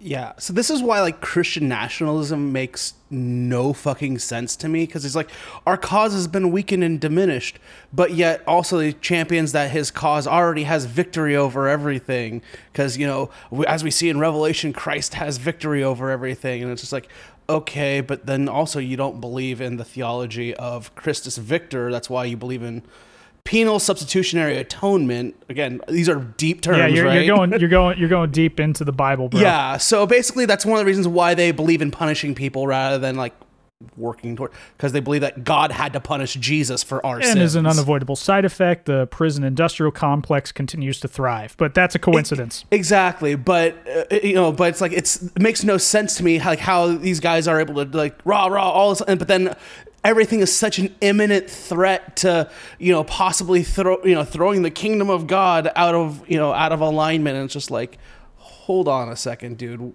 Do you actually believe what you're saying? No. Or are you just using it as propaganda? Hot take, no, he does not. People? He does not believe half of what he says. Maybe he does, but that is secondary to getting votes and getting donations. Exactly. And I think that's the root of the matter is like all of these people that are in positions of power that use this language, they're all using it to be coercive. They're trying to, control other people's mind, essentially brainwash them, right? And that's why they project that that's what the left they're does. baptizing their brains, Joe. Exactly. I want to be a little bit of a naysayer here, and I feel like we've reached the point that there are people in control who actually believe this shit. And yeah, there's still some element of grifting, but he sounded pretty torn up to me. Like he might actually believe this shit, and he might actually believe that he's losing a battle that he was born to fight. And it's just very interesting to me. Just like some of the other, like the more prominent people who are in national politics, how they're a product of coming up in this world, and they really believe this shit. And that's why they go around yelling and don't want to work or work with people and compromise. It's because they think they want to be martyrs. They really believe that they're fighting some good fight and that no one else is on their side. And the martyr complex is absolutely huge in Christian nationalism. I mean, I'll never forget when I was a part of the group in Texas, one of the lessons that they had us teach, or that they taught us, was about martyrdom. And how did they do that? They simulated taking us out on the basketball court and had us get on our knees and shot us in the back of the head with a paintball gun. What the hell? Exactly. Like the martyrdom complex. Okay, I will be the first to say it. Like that is like on the batshit crazy end of I'm the surprised spectrum. that wasn't the point that had you say, why am I a part of this group? Yeah, Joe, how did you not just get up and be like, you know what? No, we're done here. Where's my keys? It's decades of buying into propaganda. Fair enough. And the desire to want to fit into those around you is such a strong, psychological phenomena, right? The cognitive dissonance that you give yourself in order to fit in around you, which is why these guys keep one-upping themselves, because they know, that's what their constituents, that's what their community wants to hear. That's I mean, yeah, that's a good point. By the way, do y'all Joe, have helmets on with the paintball gun? Like paintball guns can leave marks. No, we did not. We did have helmets on for another Were you guys like Jay? I'll send you a link to a documentary that MSNBC made about us while I was there. Yes, please, dude. I It's heard you wild. mention that last week. Yeah. Yeah, if anyone wants to look it up, you can look up Mind Over Mania. I believe it's on Amazon, but it might not be available in the U.S. right now, but it's there. I may or may not link it in the show notes to an account that may or may not have it. So, you do what you will. You're of free will. You can click a link or not click a link. So, yeah. God bless America. Right. That's a good movie too, by the way. Excellent points. It's just like in the end, like trying to make sense of this doesn't make sense unless it boils down to a certain level of gain. And I guess I'm with you in some respects, Jay. It's like, do some of these people really believe what they're saying? Yeah, some of them. Mastriano, for him, personally, the jury's still out. He might not. It's really a question. What I am sure of is what his priorities are. Number one, having power. That I know to a certainty. So we can probably agree on that part. Now, having said that, a sad Christian nationalist politician, didn't get what he wanted, and that's all fun. But do you guys want to see what happens when a guy isn't constrained by professional ethics? Do you want to see that? Absolutely not. Well, without any type of prepping, I present to you Pastor Greg Locke. God's about to bring the whole house down, ladies and gentlemen. These bunch of sex trafficking mongrels are about to be exposed. These bunch of pedophiles in Hollywood are going to be exposed for who they are. I don't care what you think about fraudulent Sleepy Joe. He's a sex trafficking, demon-possessed mongrel. He's of the left. He ain't no better than the Pope and Oprah Winfrey and Tom Hanks and the rest of that wicked crowd. God is going to bring the whole house down. I said he's going to bring the whole house down. He's going to burn the whole thing to the ground. He's going to expose all these bunch of pedophiles. I'm telling you, he's going to expose Kamala Harris for the Jezebel demon that she is. Oh, yeah. Got to finish with that one. This might be an interesting time for us to talk about the idea of myth making and really how these ideas get seeded. It's not just in QAnon forums that these ideas get seeded in people's minds. And also Tom Hanks. Yeah. Because he's too nice. I'd like to give Pastor Greg Locke 1 point for pronouncing Kamala Harris's name properly. Oh, that's true. Just 1 point. That's true. Maybe. But I will say, like, I legitimately know people who didn't vote for Hillary in 2016 and didn't vote for Joe and Kamala in 2020, specifically because the fact that they believed that Hillary Clinton in 2016 and Kamala Harris in 2020 were both the incarnations of Jezebel, which is like supposed to be like this evil, sultry woman that's supposed to lead everyone off the path. Now, is that right? They're denying their own attraction to Hillary Clinton and Kamala, or is it that they feel like other people are attracted to them and that's why they want to vote them into positions? I mean, there's so much pent up sexual energy that that's one of the reasons why it usually just comes out misogyny and just violence. Yeah, methinks the misogynist asshole doth protest too much. Yeah. And that was a clip of Locke's sermon from late June of this year. I want to say the 26th or the 27th. Greg Locke is the pastor of the Tennessee-based Global Vision Bible Church. Roger Stone actually recently appeared to give a guest sermon, and the church was vandalized about a week before. So, he went on mainstream media, at least in local Tennessee mainstream media, to claim victimhood. And by the way, that last clip, he wasn't done with his hot takes on that particular day. He's got more to say about the inner workings of Washington. So let's hear about some tunnels. I don't know why pastors don't talk about this stuff. Well, I do. They don't want to seem crazy. I'm already crazy. At least he admits it. Yeah. They pause and... People like, do you really think it's that much of an epidemic? Do you honestly believe, we're going to get some more crazy, do you honestly believe, Pastor Locke, that the military uncovered tunnels beneath the Capitol building and beneath the White House and in the Five-Fingered Lakes, do you really believe that they found kids? Yeah, both live ones and dead ones. And if you disagree with that, and if you try to discount that, and if you try to cover that, and if you try to keep that on the DL, you're just as complicit as Hunter Biden and the rest of them bunch of crack-smoking perverts. Where did he get this information? I love these guys. They never show any evidence. They love just spouting it out there, throwing it out there, and then to say, "Oh, yep, no evidence." And also, though. Whose kids are these? Whose kids are locked up? Like, when the parents then let's conveniently forget about. Let's conveniently forget about what we did to the Native people who were here. When we shipped their kids off to boarding schools. Yeah. Because it wasn't just in Canada. Yeah. Oh, yeah. And specifically, so for example, I just Googled White House tunnels dead children, right?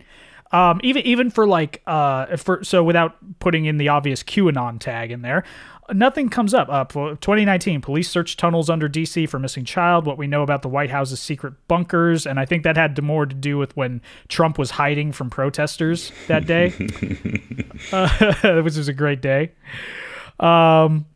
See, Capitol Police tried to shut off tunnels during insurrection, et cetera, underground. But then you go to Yeah, I don't know where he's getting this from. But if I were to do the same search term and include QAnon, first one up, won't somebody please think of the children? Oh, God. How QAnon conspiracy extremists, Trump refused to condemn, et cetera, et cetera, et cetera. Yeah, I'm just stuck on, like they keep arguing, kids don't come from nowhere. So if there were a bunch of kids in tunnels, there would be a bunch of mothers complaining about their missing children. Or once the kids are out the tunnels, there'd be a bunch of kids saying, hey, I was locked up in a tunnel under the Capitol, and people were raping me, or whatever they assume is going on. Tom Hanks took me to the tunnel, you know? You're just thinking way too much about this, because the whole thought is, obviously these don't get reported on because these are kids of color, and we all know that parents of color don't care about their families at all. Implicit That's why racism. Black dads abandon their family. They never mention the fact that we lock up 1/3 of the black males in this population. Yeah, it's all, I mean, it's all coded, but it's just it so fits together nicely, deep. like a Christian racist jigsaw puzzle, So. It's like a racist Russian nesting doll. You keep peeling back layers, and there's just like another a racist onion, and any other analogy we can come up with. Shit's got layers. Yeah. Oh God, yeah. So that's Greg Locke. First impressions, aside from the specifics, right? Like Jay. I mean, like Joe. I know you've got experience with extreme size, but Jay, first impression of Greg Locke's style. Once again, he's so angry. But it's very Trumpian, and he's obviously being an entertainer. Every other line is a joke. He's playing with his voice, like talking calmly, then yelling at the points that are, the ones he wants to emphasize on the most. Like, it's a show, and I wonder what Mr. Locke's net worth is. So some he report reminds that me it's of my good friend Creflo Dollar in Georgia. Some reports estimate north of 100 million. Very interesting. I can't say it to a certainty. I wonder what Jesus would have to say about that. He'd probably say, Jesus saves, he should invest. But so, Jesus always said that it's harder for a rich man to enter the kingdom of heaven than it is for a camel to fit through the eye of a needle. And my favorite thing is how these people will then twist that to say that the eye of the needle referred to like one specific tiny little gate that a camel had to get like down on all fours and shimmy through. And it's like, okay, when was the last time you ever saw a camel try to shimmy through anything? First of all, and it's like, no, it's a literal camel through a needle. And it's just like, and it's the point where we don't realize this because we're so, in this country, we're so blind to poverty, like abject poverty. Like even like a lot of the people, like I'm on paycheck to paycheck, but I don't struggle like, someone in, any other country on the planet would, Yeah, I mean, shit, there are parts of the continental U.S. where, parts of Appalachia, parts of, you look at any city, any city, there are going to be portions of that city where it's just like, it is like apocalyptic level poverty going on, Mm-hmm. It's really interesting though, because like one of the things that these guys never really talk about is how Jesus was always telling people to check their privilege, I like that. I like it. Me and JC, we could hang the original version, not the new version. I'll never forget one of my first experiences in a church when I first was reading the Bible. I got to Acts 2, and Acts 2 talks about how the early church shared everything. It's widely considered to be the most socialist chapter in the Bible. And I remember bringing that up to one of my pastors. I'm like, hey, look, when you look at what this, what the Bible says, it kind of is a defense of socialism. And I got yelled at. I fucking bet you did. Yeah, and it's just like, and for me, like, it was just like, I was 16 at the time. I thought it was just interesting. I had the cultural passing understanding of socialism, which means I didn't understand it at all. Just because if you ever want to throw a target behind something, just call it socialist or communist, and then the U.S. will bomb the shit out of it. So, I mean, I've been rewatching the show Narcos, and it's just kind of like how the drug traffickers, Pablo Escobar wasn't a priority until he got photographed with the Sandinistas. Yeah, that's fair. Kind of like in the modern era, it wasn't an epidemic of heroin until white people in the bridge and tunnel crowd on the East Coast started dying. But, Exactly. Oh, well. So, and to be clear, we mentioned Joel Osteen earlier. Greg Locke doesn't have Joel Osteen level following, wealth, anything like that. Like, if it weren't for this type of rhetoric, Jay, you kind of pointed this out. If it wasn't for his showmanship, no one would probably really care about him, at all. Beyond his own parishioners. You can find a lot of these rants. It's all performance art. I agree. It's all, in that regard, it's all about money. But I think he might be a true believer in what he says beyond that. Locke is big on denying the reality of the COVID pandemic. He doesn't allow masks at his sermons. He denies the validity of COVID vaccines. And this is probably the reason why he was recently banned from Twitter permanently. And just like Mastriano, on September 14th, he had to jump on another huge social media platform, Instagram, and talk about it. So first up, let's look at Locke setting a very low bar for himself in terms of dangerous rhetoric. Hey guys, Pastor Greg Locke here. I want you to share this video. As you can see, the title demonstrates the fact that I was just finally permanently banned today from Twitter. They've given me 30 days, they've given me 10 days, they've given me 3 days or 24 hours through the years. I've been on Twitter since 2009. It's the most difficult platform to build. And finally, after we got up to almost 114,000 followers, now granted, after January the 6th, they took away about 20,000 followers. But finally, after building it up, having a verified platform on Twitter, they take the whole thing away. After years, since 2009, because I'm a danger. Guess who's still on Twitter? The Taliban, ladies and gentlemen. Are you awake yet, sheep? Yeah, so at least Locke is better than the Taliban. That's the fucking bar he's setting for himself.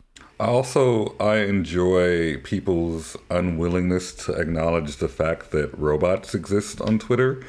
And whenever these purges happen and they'll lose like 20,000 followers, it's because they aren't real people. Aw. And... when was this exactly? Was September 14th, I believe. Okay, yeah, because it's just like it's very interesting to think about the timeline, because a lot of these pastors, they either consider the Taliban to be the worst evil or they agree with them. Yeah, and by the way, just real quick regarding Taliban, according to PolitiFact, there are a couple spokesmen for the Taliban that continue to operate personal Twitter accounts, but the accounts have not been suspended because they apparently haven't broken the company's terms of service. So unlike Greg Locke, they know what lines they can't cross, at least on Twitter.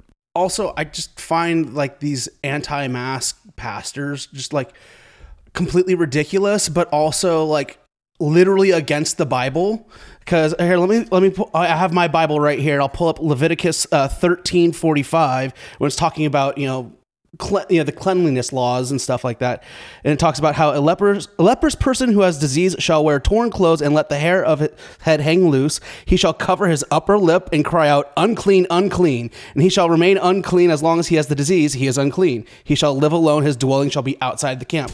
The Bible fucking talks about, if you're sick, remove yourself from the population and cover yourself, protect other people. And this was before they had a good understanding of germ or viral theory. Yeah. And so it's just like, well, I mean, that's again, selective reading is how they make their money. It's how they build their bank. That shit. What you just read, that doesn't work on a meme. And exactly, Locke, he kind of shows his cards a bit in this video, right? And it's starting to become obvious, that he thinks his vocation should entitle him to some type of special treatment. Wake up. Use your brain, use your Bible, get a backbone. They just permanently banned me. I'm the first pastor with any sort of a platform that's been banned. So guess what? We're fighting back right now. Within 1 hour of it happening, we've already had our wonderful lawyer for our ministry file, and we have just entered into the class action lawsuit against Twitter and all of these censorship Nazis. We just entered in with Candace Owens and Donald Trump and others. Can you believe it? They banned a pastor. They banned a pastor with a verified public blue checkmark platform on Twitter because I'm a danger. Okay, I just want to get away from the religious and just stick with the secular and the pragmatic here for a second. I mean, we see what he's Jay. You see what he's doing, right? Oh, absolutely. He's trying to make it seem like you said, like because of who he is and his role in society, he's kind of immune to the normal laws. Now, a quick question. I feel like you already know the answer to this. I don't even have to hit my Google tab. But is he really the first pastor to be banned from Twitter for spreading misinformation? With a blue check mark, I'll be honest with you. I started to Google that one, and I was like, you know what? I don't fucking care. That works. Let's say he was, because, and it's exactly what we were discussing just now, is that the thrust of what he was saying is not, I was the first one. The thrust of what he is saying is I have a blue check mark and I'm verified, Yeah, his whole thing is I'm credible because a lot of people know who I am. Apparently 20,000 bots at least knew who he was, so. At least, yeah. So, whoops. Yeah, so I actually do not know if that's true or not. I don't know who would have measured that aside from Greg Locke, if I'm being honest, And I think that would fit for Greg Locke, that even if that were true, I think he just assumed it because everything's coming up Greg Locke, He's very egocentric. Yeah, who cares if it's true or not? I think it's true. It's got to be true, Who cares if it's true or not? He just yells the loudest about it, so that makes it true. So, yeah, I'm betting that this lawsuit's not going to go his way. I think we all know that at this point. This has been covered. The First Amendment does not extend to private companies like Twitter. That's Constitutional Law 101. They're not considered common carrier as of yet, so you can't force them in that way either. And, Locke, that he emphasizes his exceptional status, right, throughout this video, right? He's a pastor with the verified blue check mark, but he isn't done because, you see, Locke wants all the good Christians out there to know that this isn't just his problem. It's everyone's problem. And also he needs to pump up his presence on all the other platforms. Because this is America, ladies and gentlemen. When are you going to wake up? When are you going to get your head out of the sand and recognize that they're trying to take away every right that we have? And the problem is we keep complying. Stop with all the compliance nonsense. It's unbelievably asinine at this point. They just permanently deleted my Twitter account. Now, I want you to go to Telegram. It's at Pastor Locke. It's verified. I want you to go to Getter. It's at Pastor Locke. It's verified. I want you to go to Instagram. It's at Pastor Locke. It's verified. For now, thank God I'm still on, Facebook and YouTube. But I'm telling you, it's unbelievable what they are doing. The conservative Christian censorship is ridiculous. If you don't think persecution is here, you are not paying attention. It is unbelievable what we are willing to not stand up against. Oh my goodness, if we say something, they're going to ban us as well. Let them ban us all. We will all stand up and sue them. First pastor to be banned on Twitter with a verified platform? Yeah. So I'm a big fan of the Socratic method. And I often like to challenge people and just ask, what if you are wrong? Like, what if you're being banned for a good reason? What if you are in the minority? Like, what would it take for you to believe that? But I feel like asking that question to Pastor Greg Locke, we wouldn't get a very viable answer. I feel like he would just be adamant that he's being persecuted and, the Twitter is against him and he needs to sue them to prove himself right. Mm-hmm. Well, I think you just hit the nail on the head right there of, the belief, because Christians their entire lives now, multiple generations have been told that they're going to suffer persecution. They're going to suffer persecution. And because we don't actually have really much hardships, especially white Christians don't have much hardship in this country. Relatively speaking, they kind of have to make it up themselves, so that way they can again have that martyr complex, because the martyrdom is the highest ideals, because that's the purest way you could die in their mind. Yeah. And I'm really curious how much revenue being banned from Twitter is costing him. I have to believe it's a lot, because he really wants back on that platform. Jay, this is more your arena. I don't know the monetary value of having the verified account, So honestly, verification is kind of funny within and of itself. On most platforms, in order to get verified, if you have to be just a prominent public figure, and they measure that usually by the amount of times you're mentioned in news articles or by other Twitter accounts that are like verified, things like that.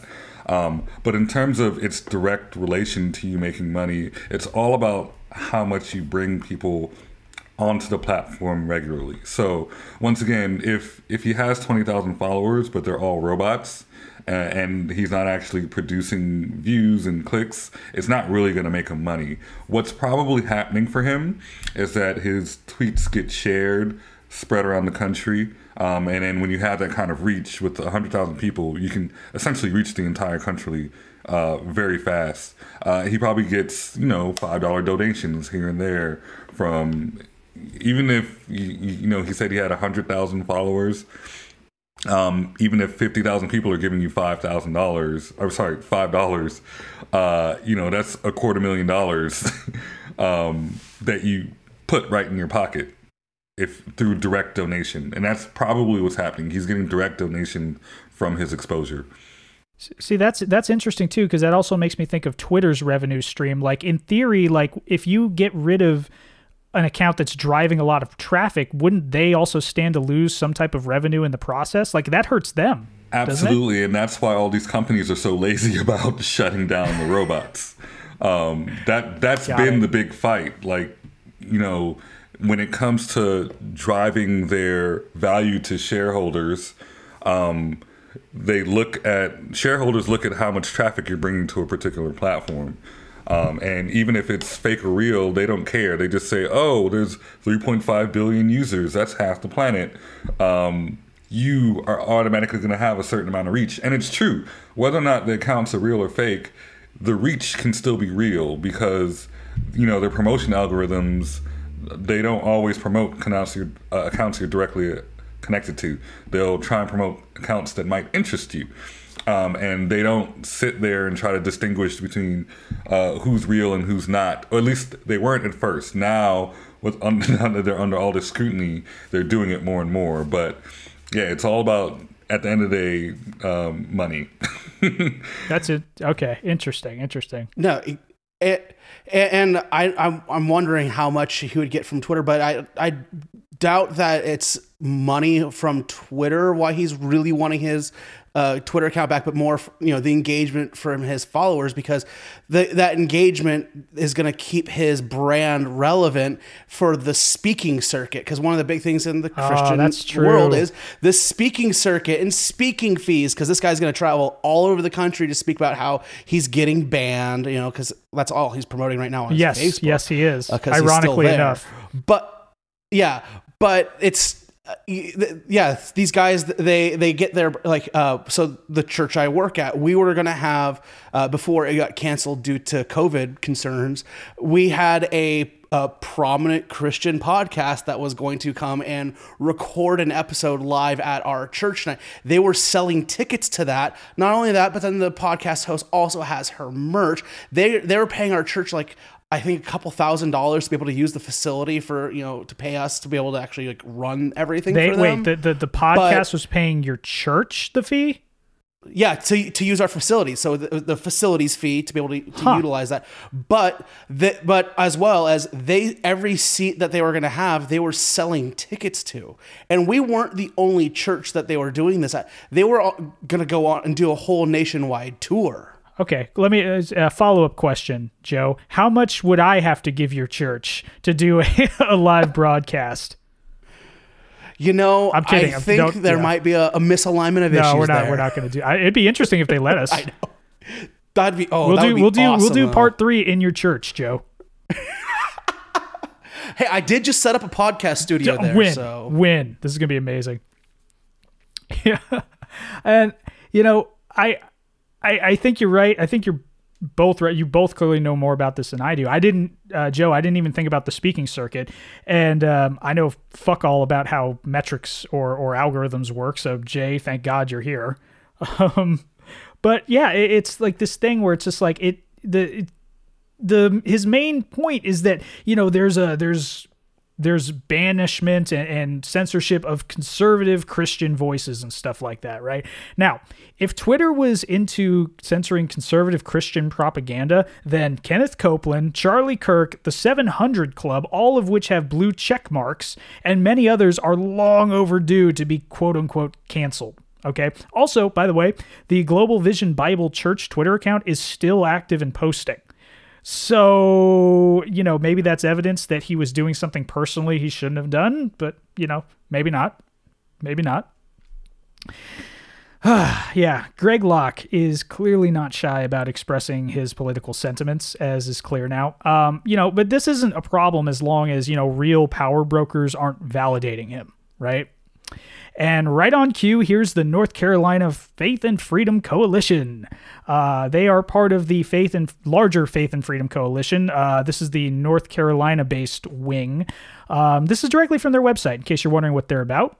Quote, North Carolina's chapter launched in 2019 and shares the organization's values of faith, family, personal responsibility, and service to the needy. We're a nonprofit, nonpartisan organization that supports biblical principles. Our goal is to inform voters across the state about important issues relevant to faith-based communities in North Carolina. We also plan to equip our supporters with the tools they need to be a force for good in the governmental and political arena. So, yeah. Joe, you were kind of nodding your head. I think you know a little something about the Faith and Freedom Coalition. Not necessarily this group personally, but it's very, they're all very similar, language. And that's why it's like, I feel like a lot of Christian nationalism is kind of just a coalition of loosely connected cults of personalities. Yeah, it's like I can really find no other, because it's like obviously they don't follow what they actually say, because what they say that they help the needy. It's like, yeah, they help the needy unless they're homeless. Yeah. Then they step on their necks with I mean, and they also wear poly blends, so can't have that either. That's exactly. Old Testament shit. Yeah. So the Faith and Freedom Coalition, they have an annual event, actually, the Salt and Light Conference. I don't know why it's called that, but guess who showed up alongside current and former elected officials? Greg Locke. Welcome, Pastor Greg Locke. How many agitators we got in the house? Shout amen, huh? Yes, hallelujah. You may be seated. Sorry, I should have warned you. He dives right in. I enjoy it. He brings an incredible amount of energy. He does, right? Like he's got that showmanship. Like he's like content the DMX aside of pastors. He's very charismatic. He knows how to draw people in and get them to be able to relate. Now, is with he him. DMX? But is God DMX and Greg Locke is the hype man? DMX was his own hype man. Okay. He brought so much energy, and people would just help him. But yeah, that's. Sometimes you get artists who just bring energy, and that's what I feel like we're dealing with here. He's an artist who's bringing energy, and with that, he's bringing people. He is, and he's bringing money. And I'll tell you something, Greg Locke, he's up on that stage for about 20 minutes, and I'm not accusing him of doing this, but I will say that I've known people in my life who use amphetamines liberally. And this man is jumping around the stage, literally jumping around the stage. Again, I'm not accusing him of doing it, but damned if his behavior is not very similar. I'm just going to leave it there. Wouldn't surprise me. I'm just saying. Okay. Well, and like I said, he's up on that stage for for like 20 minutes. He's going. And, you know, he immediately, as you heard, he just jumps right into his shtick, you know, and like he's back at his church, right? And he, you know, he's jumping around and it's all very silly. And Locke is mostly talking about his own problems, right? But he's coding at his problems with government and the suppression of Christianity, the things we heard a little earlier. You know, his problems are really everyone's problems, right? And then he starts bragging about shit he says in front of news cameras, right? Occasionally he'll have CNN and crews like that at his church. And at about the 11-minute mark, right, Locke regales the audience with something he supposedly said in front of a CBS crew last month, right? And I really wonder if this is going to get him in trouble one day. I said, look, we are not closing our church come hell or high water. I said, I don't care if the bubonic plague gets resurrected. We are not closing the doors of our church, right? And so I had everybody kind of worked up. And I said, let me explain something to you because I'm serious about what I'm saying. And I said, these people want to quote and they want to know why we're still doing this. And I said, sheriff's here, his deputies are here, they're tired of having to show up, so let's just fix this thing right now. And it got like tighter than a tick in that room. I said then, and I believe now, I said, and I quote, we so believe in our First Amendment right to show up and worship Jesus in this church that if you show up at our church and you try to impede upon our First Amendment right, I said, we will meet you at the door with our Second Amendment right because we ain't playing your Democrat games. You hear me? We ain't playing your Democrat games. We gon' preach, we gon' pray, we gon' prophesy, we gon' sing, we gon' shout, we gon' run, we gon' baptize people in the name of God. We ain't gonna wear masks, we ain't gonna stand 6 feet apart.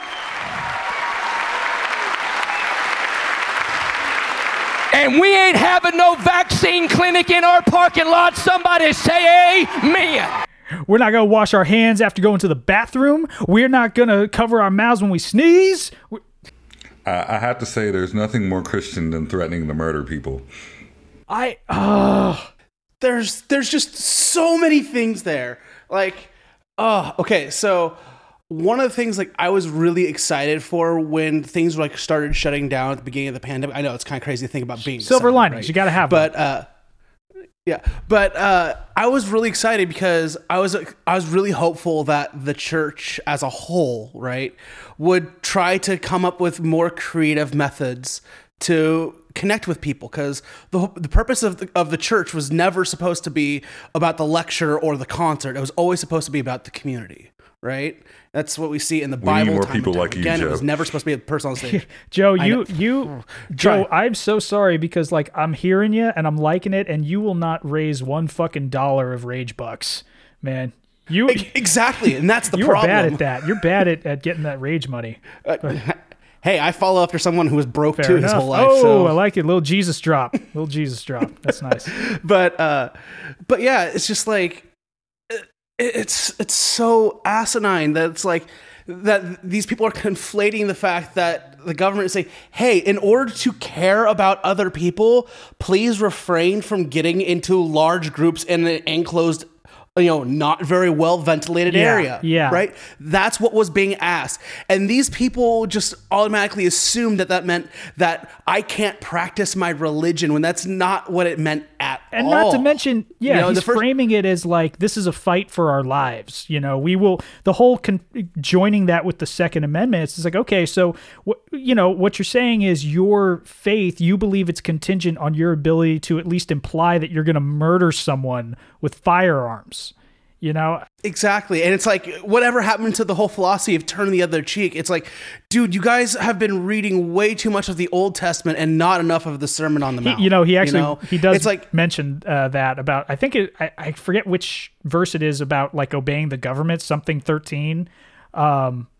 Romans 13. And he's basically like, oh, that's a bunch of hooey. Here's my interpretation. Forget what the Bible says, Well, and it's like, they completely forget the fact that, Jesus was, so like, okay, so there's this one part in, this one story in Luke 20, where Jesus is given a coin, and, they're like, well, what should we do about our taxes, right? And then Jesus always said, render to Caesar what's Caesar's and render to God what's God's, right?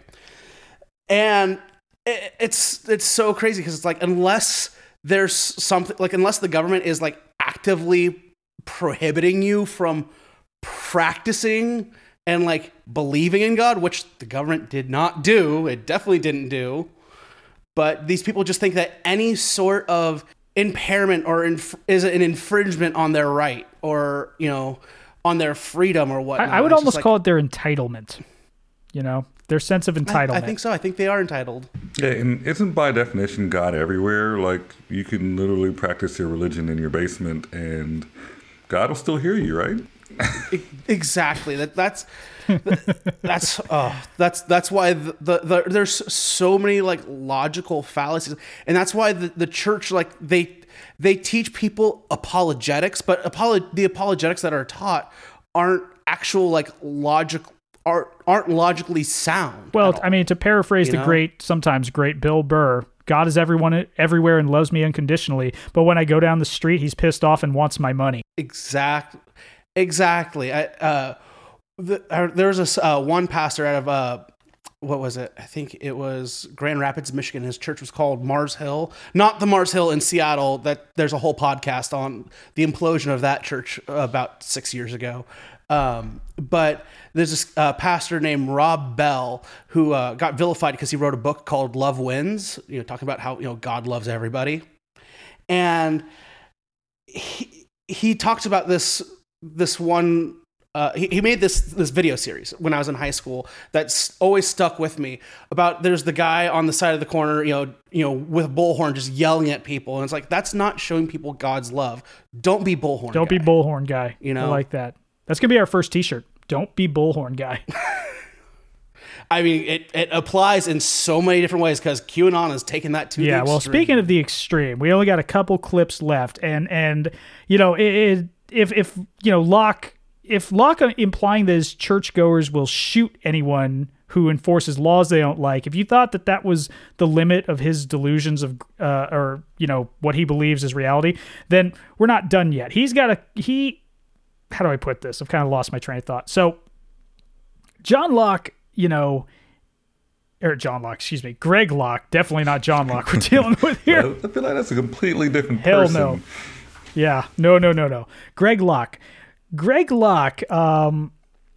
is an interesting dude. And I guess it's because I didn't know that all pastors imply that there's a direct comparison between themselves and John the Baptist. Jesus said twice, John the Baptist was the greatest prophet ever born of a woman.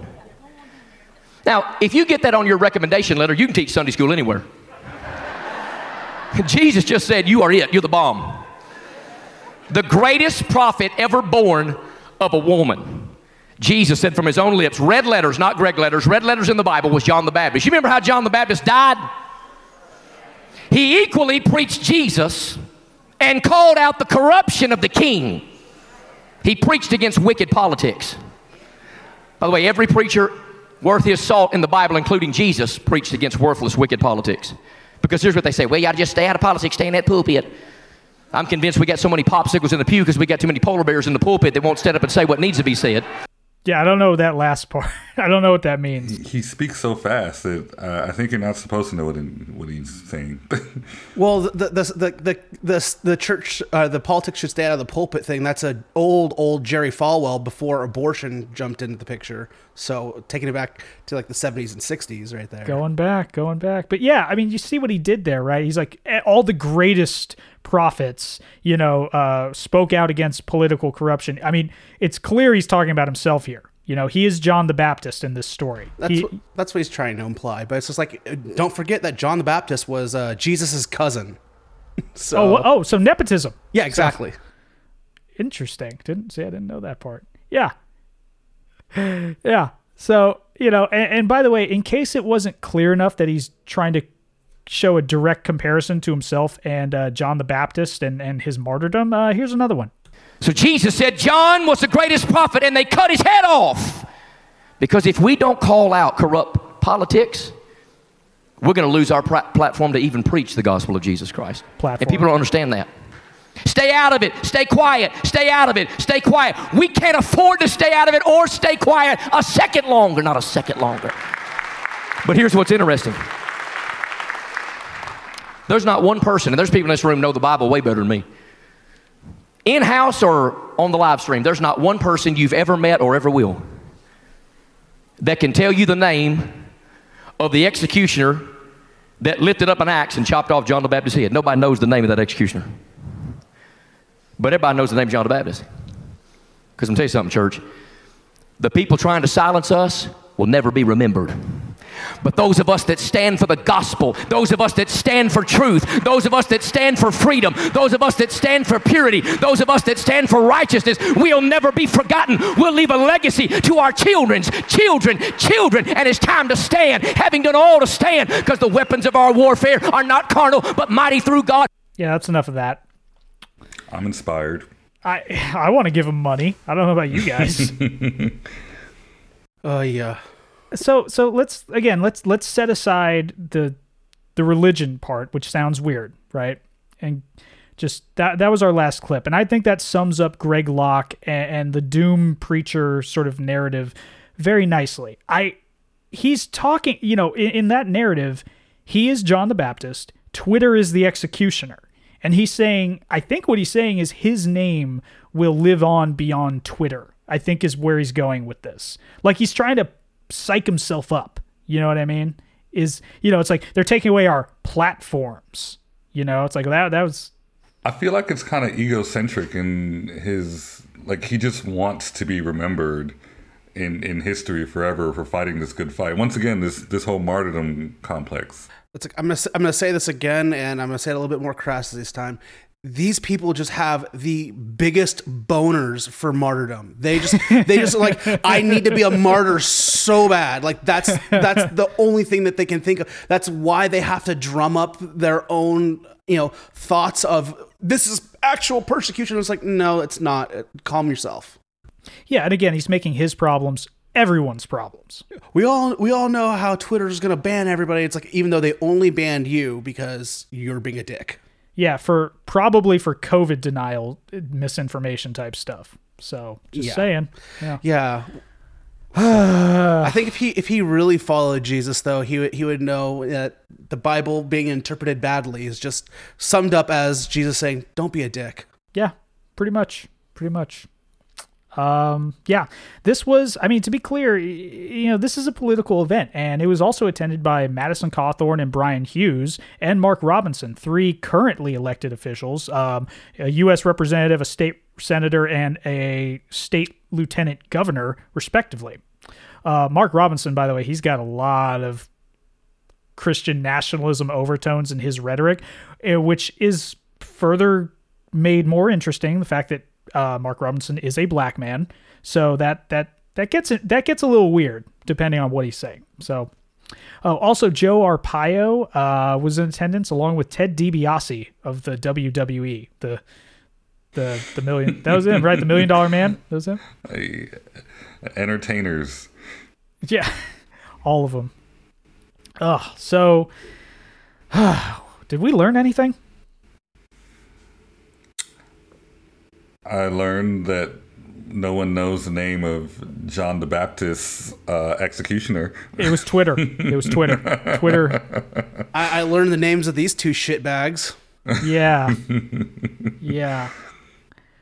I learned that the good people of Pennsylvania have some homework to do to help make sure their elected officials are a little bit better. Yeah. For you Pennsylvania fans out there, do what you can to do a little phone banking, a little promote some candidates that aren't maybe insane, is all we ask of you. Somebody who at least deals in this realm in reality. Yeah. I picked these guys because I thought it was a good kind of baseline for this is what we have in government. This is what we have in government, and these are the types of preachers who are inserting themselves in government. And I think that it'll be a good example as next week we go into the genesis, so to speak, of Christian nationalism, white Christian nationalism, if we're not kidding ourselves here. Because this is the consequence. This is what we're dealing with here. These are the people that are relentless in wanting power and keeping power and turning us into a theocracy. And next week we're going to talk a lot about hopefully We'll try to get them all in. We'll get Paul Weyrich. We'll get Jerry Falwell. We'll get Reagan himself, even though he wasn't really religious. He just sold that bit. But in due time, we'll get into that. Let's see. Yeah. So, Jay, you working on anything? Got anything creatives that the fans can follow these days? Anything on the socials? No, not at this time. I think eventually I'll create a social account and dedicate it to the happenings of this show and try and keep it separate from my personal one, which is just really filled with nothing. I don't really use the Twitter that much. Yeah, mine's mostly Corgi Twitter. So, and Joe, how about you? I mean, I'm just on Instagram at Flying Blue Jay just for personal stuff, which right now is mostly barbecue stuff. So if you're interested in barbecue stuff, I am interested in barbecue stuff.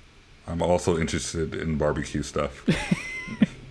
Yeah, I just got a really big meat smoker that I'm excited to be breaking in hopefully soon. Oh, that's right. Yeah. All right. Well, we ran way over. Sorry about that. Joe's got to get to his game. All right. Well, with that, we are going to take it on out of here. That's it for this week. As I said, next week, we're going to dive into the beginnings of the modern Christian nationalism movement. Until then, everybody, keep your heads up, love thy neighbor, donate to a local charity, maybe do some phone banking for some good candidates in your area, and be wary of false prophets who only want to make a profit. Later.